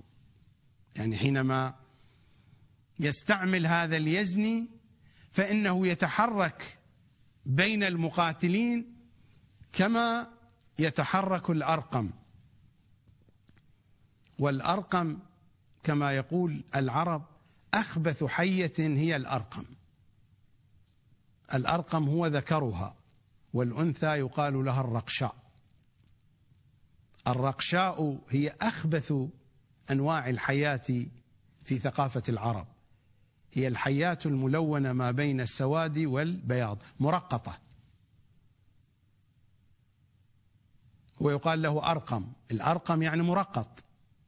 رقشاء، الرقشاء والأرقش يعني مرقط منقط. فالحية رقشاء، والأفعوان الذكر ذكرها الأفعوان يقال له الأرقم. انهز كل منهم يزنيه بيديه ساب كما يسيب الأرقم. يعني رماحهم إذا ما حركوها يحركونها وكأنها تسيب كما يسيب الأفعوان. وهذا إلى أي شيء يشير؟ يشير إلى عدم خوفهم، إلى قوتهم، وإلى ثباتهم في المعركة، بحيث يحركون رماحهم من دون انفعال، يحركون رماحهم بالحركة التي يريدونها ويوجهونها الاتجاه الصحيح، كما أن الأرقم يفعل ذلك. مثل ما الأرقم حينما يريد أن يهاجم عدوه فإنه قاتله قاتله. انهز كل منهم يزنيه بيديه ساب كما يسيب الأرقم، ولصبر أيوب الذي ادرعوا به. وصبر أيوب هو عنوان شائع، وإلا أين يكون صبر أيوب من صبر علي صلوات الله وسلامه عليه؟ الصبر صبر علي. سيد الشهداء ماذا يقول؟ ولا أصبر حتى يمل الصبر من صبري. ولكن هذا عنوان معروف، صبر أيوب. ولصبر أيوب الذي ادرعوا به. دروعهم صنعت من صبر أيوب، هذه دروعهم. ولصبر أيوب الذي ادرعوا به من نسج داود أشد وأحكم. لأن الدروع الداودية معروفة، الدروع التي كان ينسجها داود. نحن نقرأ في الأدعية يا ملين الحديد لداود. لأي شيء لين الحديد لداود؟ كي يصنع الدروع. لأن الدروع التي كان يصنعها داود لا يستطيع كل أحد أن يلبسها.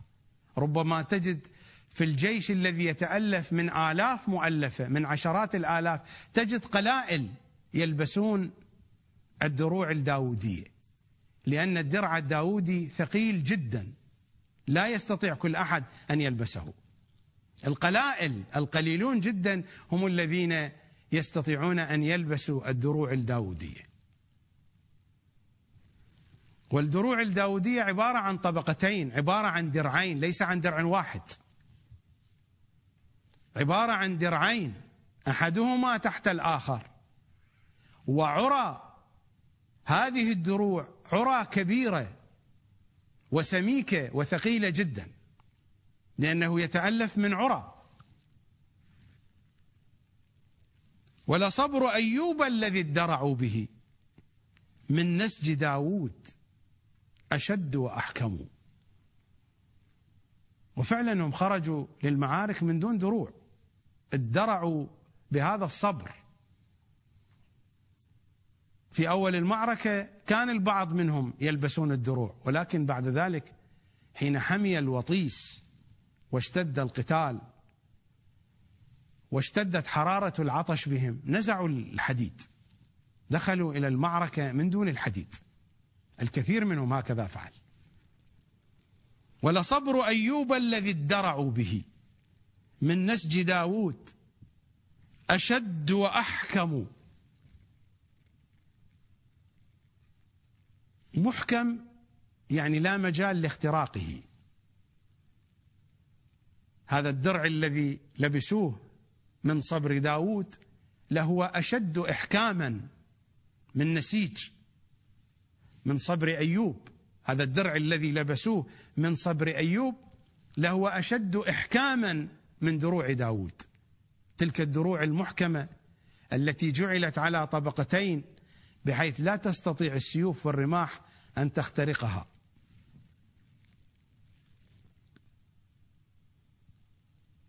نزلوا بحومة كربلاء. هذا الركب الحجازي نزلوا بحومة كربلاء. حومة يعني محيط، نزلوا في محيط كربلاء، أخذوا مساحة.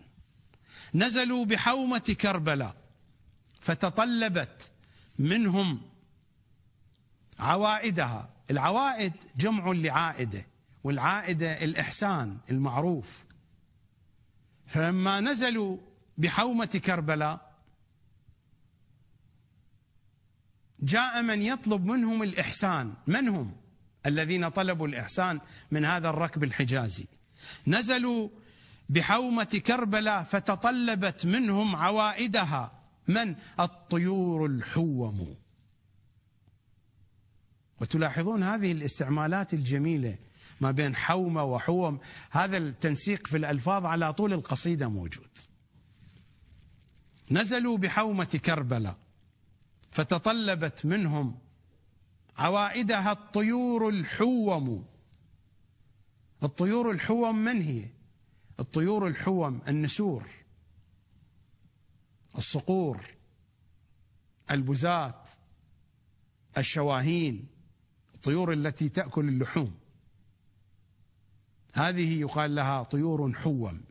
لماذا؟ لأنها حين تطير تحوم بهذه الطريقة. هذا هو الحوم، تدور حول المنطقة مع أجنحة مستقرة، كما نقول نحن بأن صفيفها أكثر من دفيفها. صفيف الأجنحة أكثر من حركتها، أجنحة مستقرة في حالة صفيف وتدور، فيقال لها طيور حوم. حامة الطيور حول المكان، دارت حوله. نزلوا بحومة كربلاء فتطلبت منهم عوائدها الطيور الحوم. جاءت تطلب الإحسان والمعروف. لماذا قال عوائد؟ لأنهم قد عودوا هذه الطيور أن يقدموا لها العوائد، أن يقدموا لها الموائد والولائم في سوح القتال.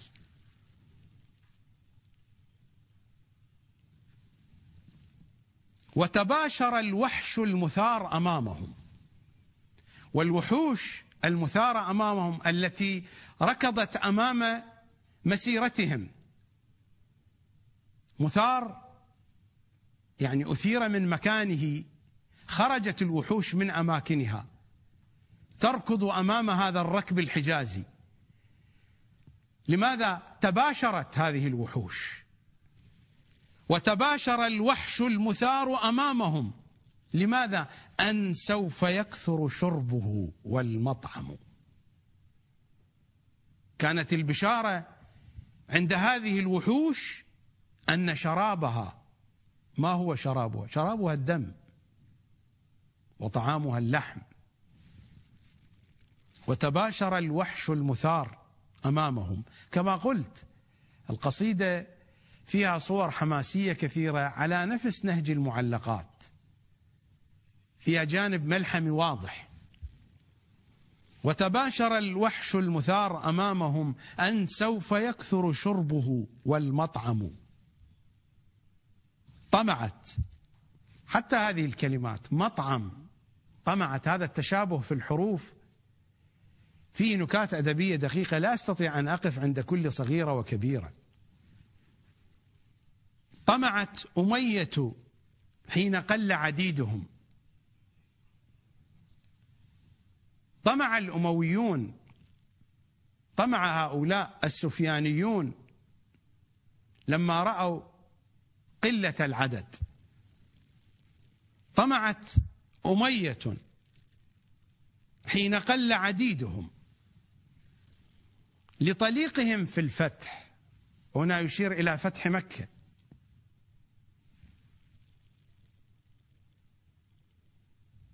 لطليقهم في الفتح أن يستسلموا، أن الأمويين لما رأوا قلة العدد.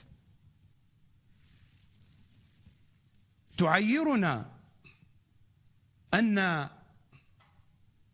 قليل عديدنا، لامية السموأل المعروفة، تعيرنا أن قليل عديدنا. فقلت لها إن الكرام قليل، سلي إن جهلت الناس عنا وعنهم. فليس سواء عالم وجهول، إذا المرء لم يدنس من اللؤم عرضه، فكل رداء يرتديه جميل.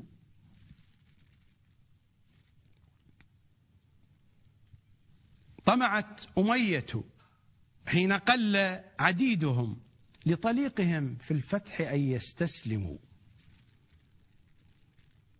ورجوا مذلتهم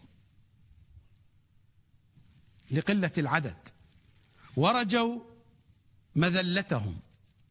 أمية هكذا رجت أن تذلهم، ورجوا مذلتهم فقلن رماحهم. ماذا قالت الرماح؟ من دون ذلك أن تنال الأنجم. لا يمكن أن يكون ذلك. ورجوا مذلتهم فقلن رماحهم، من دون ذلك أن تنال الأنجم. حتى إذا اشتبك النزال وصرحت. حتى إذا اشتبك النزال هو حين يلتقي الجيشان، جيش من هذه الجهة وجيش من الجهة المقابلة. فحينما تنزل الجيوش إلى ساحة المعركة هو هذا النزال. النزال نزول المقاتلين إلى ساحة المعركة. حتى إذا اشتبك النزال، اشتبكت الجيوش في منازلتها. وصرحت، التصريح هنا بالفعل لا بالقول. وصرحت صيد الرجال. صيد جمع لأصيد، والأصيد هو الأسد. في قصيدة شيخ عبد الحسين آل صادق العاملي، أعتقد الأبيات تسمعونها كثيرا على المنبر في وصف علي الأكبر صلوات الله وسلامه عليه. ورث الصفات الغر وهي تراثه من كل غطريف وشهم أصيد. في بأس حمزة، في شجاعة حيدر بإبا الحسين، وفي مهابة أحمد. أصيد هو الأسد، وتجمع صيد، والأصيد هو الأسد إذا ما خرج للصيد. كيف يخرج الأسد للصيد؟ يخرج بكل قوته وبكل جرأته. ملك الغاب يخرج بكل قوته وبكل جرأته ويخرج بكل حذره. هو هذا الأصيد. الأسد خارج بكل قوته بكل جرأته بكل حذره، حتى إذا اشتبك النزال وصرحت صيد الرجال. خرجوا للنزال للصيد للمعركة، وصرحت صيد الرجال بما تجن وتكتم. تجن يعني بما تخفي في داخلها، لذلك يقال جن. لماذا جن؟ لأنهم لا يرون. يقال جنين لأنه مخفي في بطن أمه. بما تجن، بما أخفوا في داخلهم، وتكتم، سواء الذي أخفوه في مكان بعيد. بما تجن يعني بما تخفي أبعد ما يمكن أن يخفى، وتكتم يمكن أن يظهره الإنسان لشخص ولا يظهره لشخص آخر. حتى إذا اشتبك النزال وصرحت صيد الرجال. الآن الأفعال ستكشف الحقائق. من هو الشجاع الحقيقي؟ من هو الصبور؟ من هو المقدام؟ حتى إذا اشتبك النزال وصرحت صيد الرجال بما تجن وتكتم وقع العذاب على جيوش أمية من باسل هو في الوقائع معلم. ومنهم من يقرأها من باسل هو في الوقائع معلم. معلم يعني معروف. وقع العذاب على جيوش أمية من باسل. والباسل من صفات الأسد أيضا. الباسل من صفات الأسد. لماذا؟ لأن الأسد لا يخاف. الأسد حتى لو واجه حيوان أكبر من يهاجمه لا يخاف. الأسد لا يخاف. حتى لو كان هناك حيوان أقوى منه يهاجمه. من باسل هو في الوقائع معلم. معلم معروف. من باسل هو في الوقائع معلم. معلم يعني بيده العلم، وهذا أجمل. بيده العلم، لأن الذين يرفعون الأعلام في المعارك ليس كل أحد. الأبطال الفرسان الذين يمتلكون مقدرة يحملون الأعلام والرايات أثناء القتال. نعم هناك من يحمل الراية ويقف على جانب، لكن يحمل العلم، يحمل الراية ويدخل إلى المعركة، أولا يحتاج إلى شجاعة، يحتاج إلى قوة جسدية هائلة، يحتاج إلى انتباه وحذر، يحتاج إلى إمكان في المناورة والحركة. قضية عسيرة جدا أن يحمل راية ويدخل إلى المعركة. وقع العذاب على جيوش أمية من باسل هو في الوقائع معلم. هناك حادثة منقولة عن يزيد بن معاوية حين جاءوا بالسبايا وجاءوا ببعض الأسلاب، ومن جملة الأسلاب التي جاءوا بها جاءوا براية العباس عليه السلام، جاءوا بالخشبة، بالعصا، بعمود الراية. حين نظر يزيد إلى هذه الخشبة، إلى عمود الراية، إلى سارية الراية، عبر ما شئت، أثار استغراب شيء. وجد آثار أصابع، آثار يد على هذه الراية. سأل من صاحبها؟ قيل له العباس بن علي. فقال أبيت اللعن يا عباس، وهذه الكلمة أبيت اللعن كانت العرب تقولها للملوك.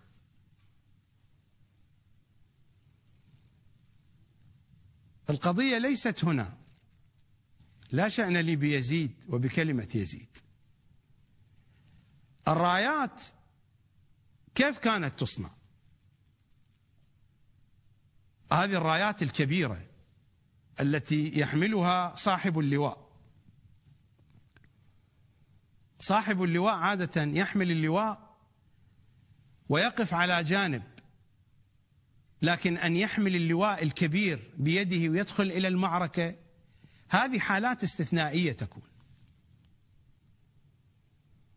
عادة من أي شيء يصنعون سارية الراية، خصوصا الراية الكبيرة.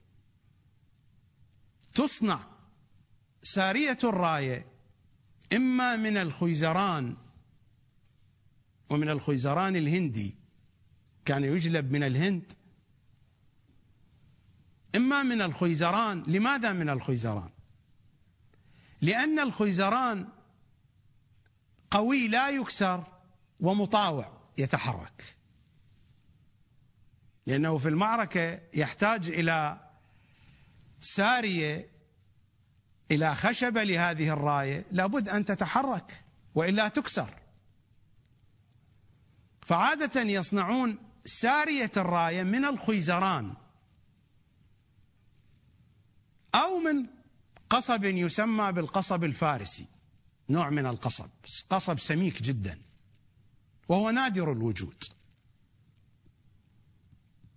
وعادة الفرسان أصحاب الشرف يصنعون راياتهم من الخيزران، سارية الراية سارية العلم من الخيزران، لأنه لا ينكسر ومطاوع يتحرك يلين لين.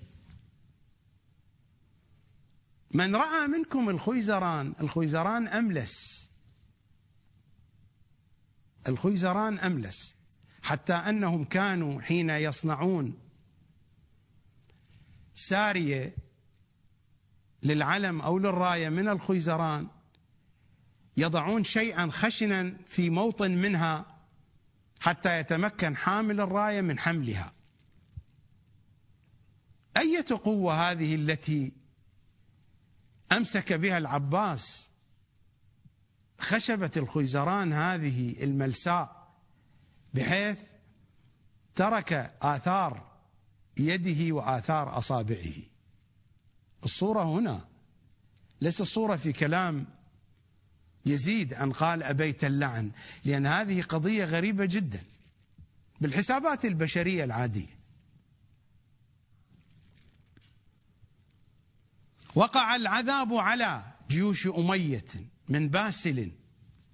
هو في الوقائع، الوقائع جمع لواقعة وجمع لوقيعة أيضا. الواقعة والوقيعة، وكربلاء واقعة ووقيعة. الوقيعة غدر، كربلاء كانت غدر، وواقعة يعني يوم حدثت فيه حادثة مهولة. الواقعة هي الحادثة المهولة، وأما الوقيعة فهو الغدر.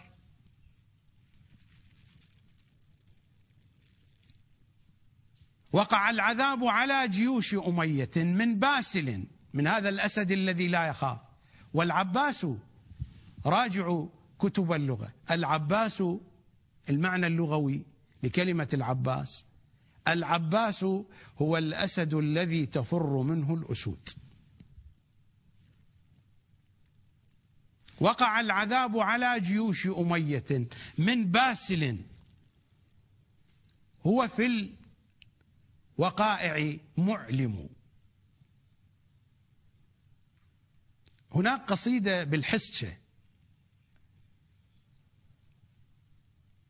باللهجة الشعبية العراقية لشاعر كان معاصرا للسيد جعفر الحلي.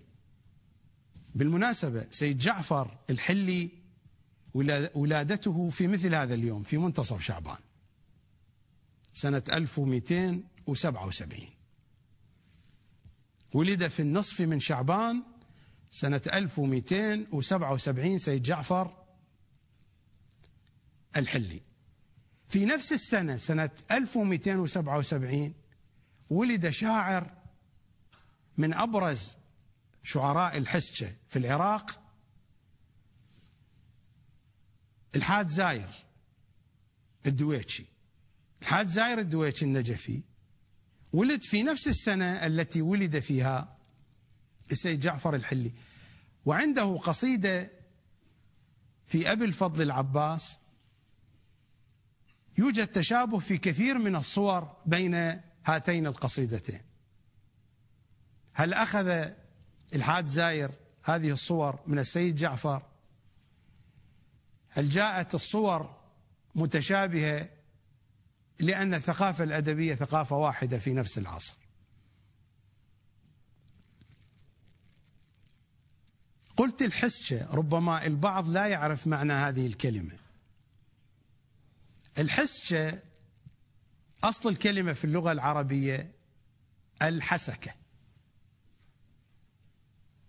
والحسكة وتجمع على حسك في لغة العرب. الحسكة نبات صحراوي فيه شوك،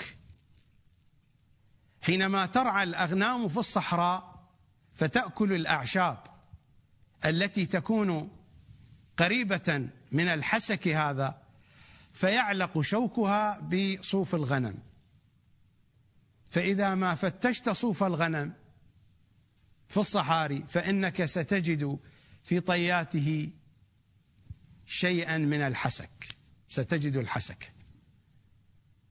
فالأرض التي يكثر فيها هذا النبت تسمى الحسكة، ولذلك هناك أكثر من مكان اسمه الحسكة. ستجد في شمال أفريقيا، ستجد في الشام، ستجد في العراق، وفي مناطق أخرى اسمها الحسكة. عندنا منطقة تقرب من السماوة، مناطق الفرات الأوسط، اسمها القديم الحسكة، لكن الآن معروفة بالحسكة. اللهجة الشائعة في هذه المنطقة، في منطقة الحسكة، في منطقة الفرات الأوسط، هذه اللهجة الشعبية تسمى بلهجة الحسكة، فالشعر الشعبي يقال عنه حسكة. فالحسكة في العراق لها ثلاثة معاني. المعنى الأول المنطقة، منطقة الحسكة، وسميت بالحسكة لهذا النبات الذي يخرج في صحرائها. والحسكة هذه اللهجة التي يكتب بها الشعر الشعبي، وهي اللهجة الممتدة من الديوانية إلى الناصرية، منطقة الفرات الأوسط. والحسكة مصطلح يستعمله أبناء الفرات الأوسط، فيطلقونه على الشخص الذي يكون حاضر البديهة أو سريع النادرة، ما نسميه باللغة العربية اللوذعي، ما يقال هذا شخص لوذعي. الشخص اللوذعي هو الذي يكون حاضر وسريع النادرة، حاضر البديهة وسريع النادرة. فيقولون في اللهجة العراقية في مناطق الفرات الأوسط للشخص الذي حاله هكذا، الآن يقولون عنه لماح مثلا. في المصطلحات المعاصرة أكثر شيء تستعمل لا يقال حاضر البديهة أو سريع النادرة، يقولون هذا الشخص لماح، الذي هو حاضر البديهة سريع النادرة، يسمونه في العراق حسكة. ماذا يقول الحاج زاير في حسكته في قصيدته هذه؟ هنا ماذا قال؟ قال السيد جعفر الحلي: وقع العذاب على جيوش أمية من باسل هو في الوقائع معلم، أرواح يخطف يشبه الداحي الباب.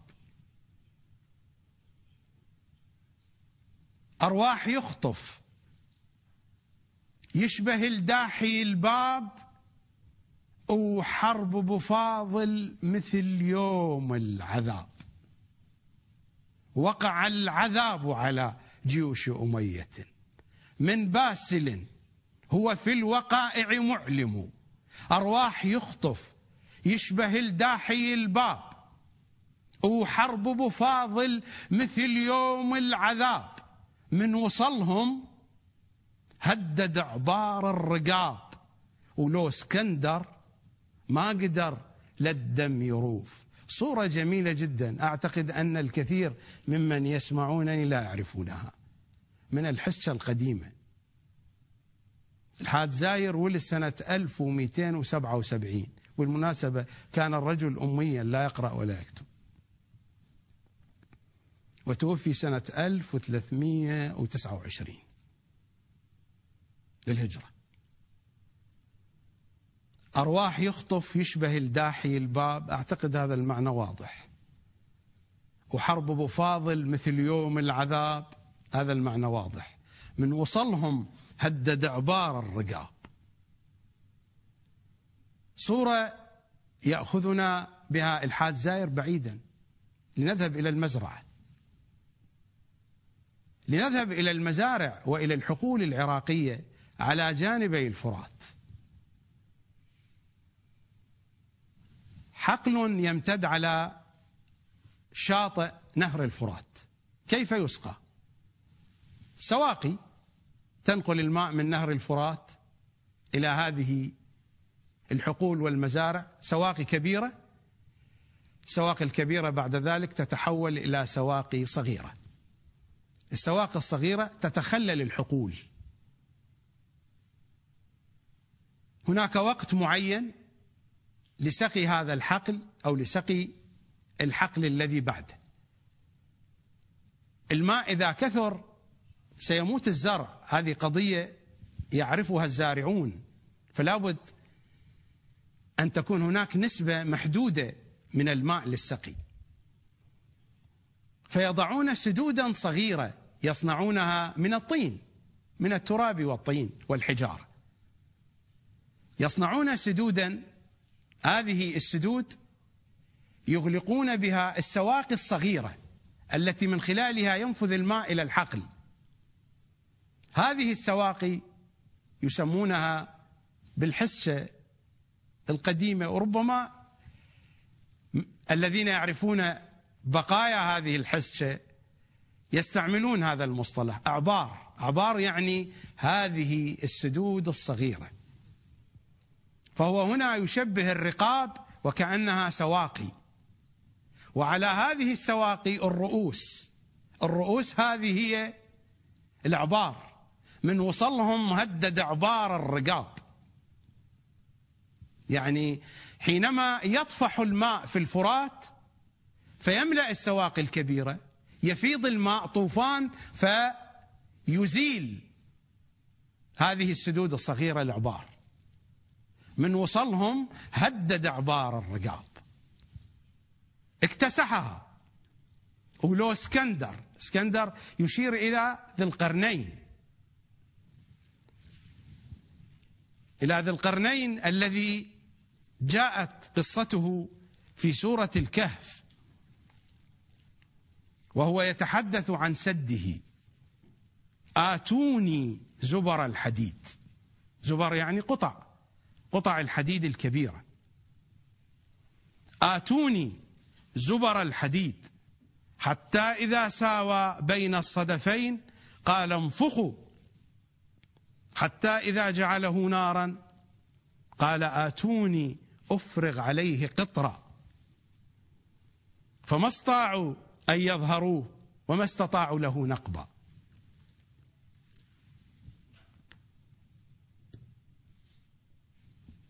ولو اسكندر ما قدر للدم يروف من الريافة.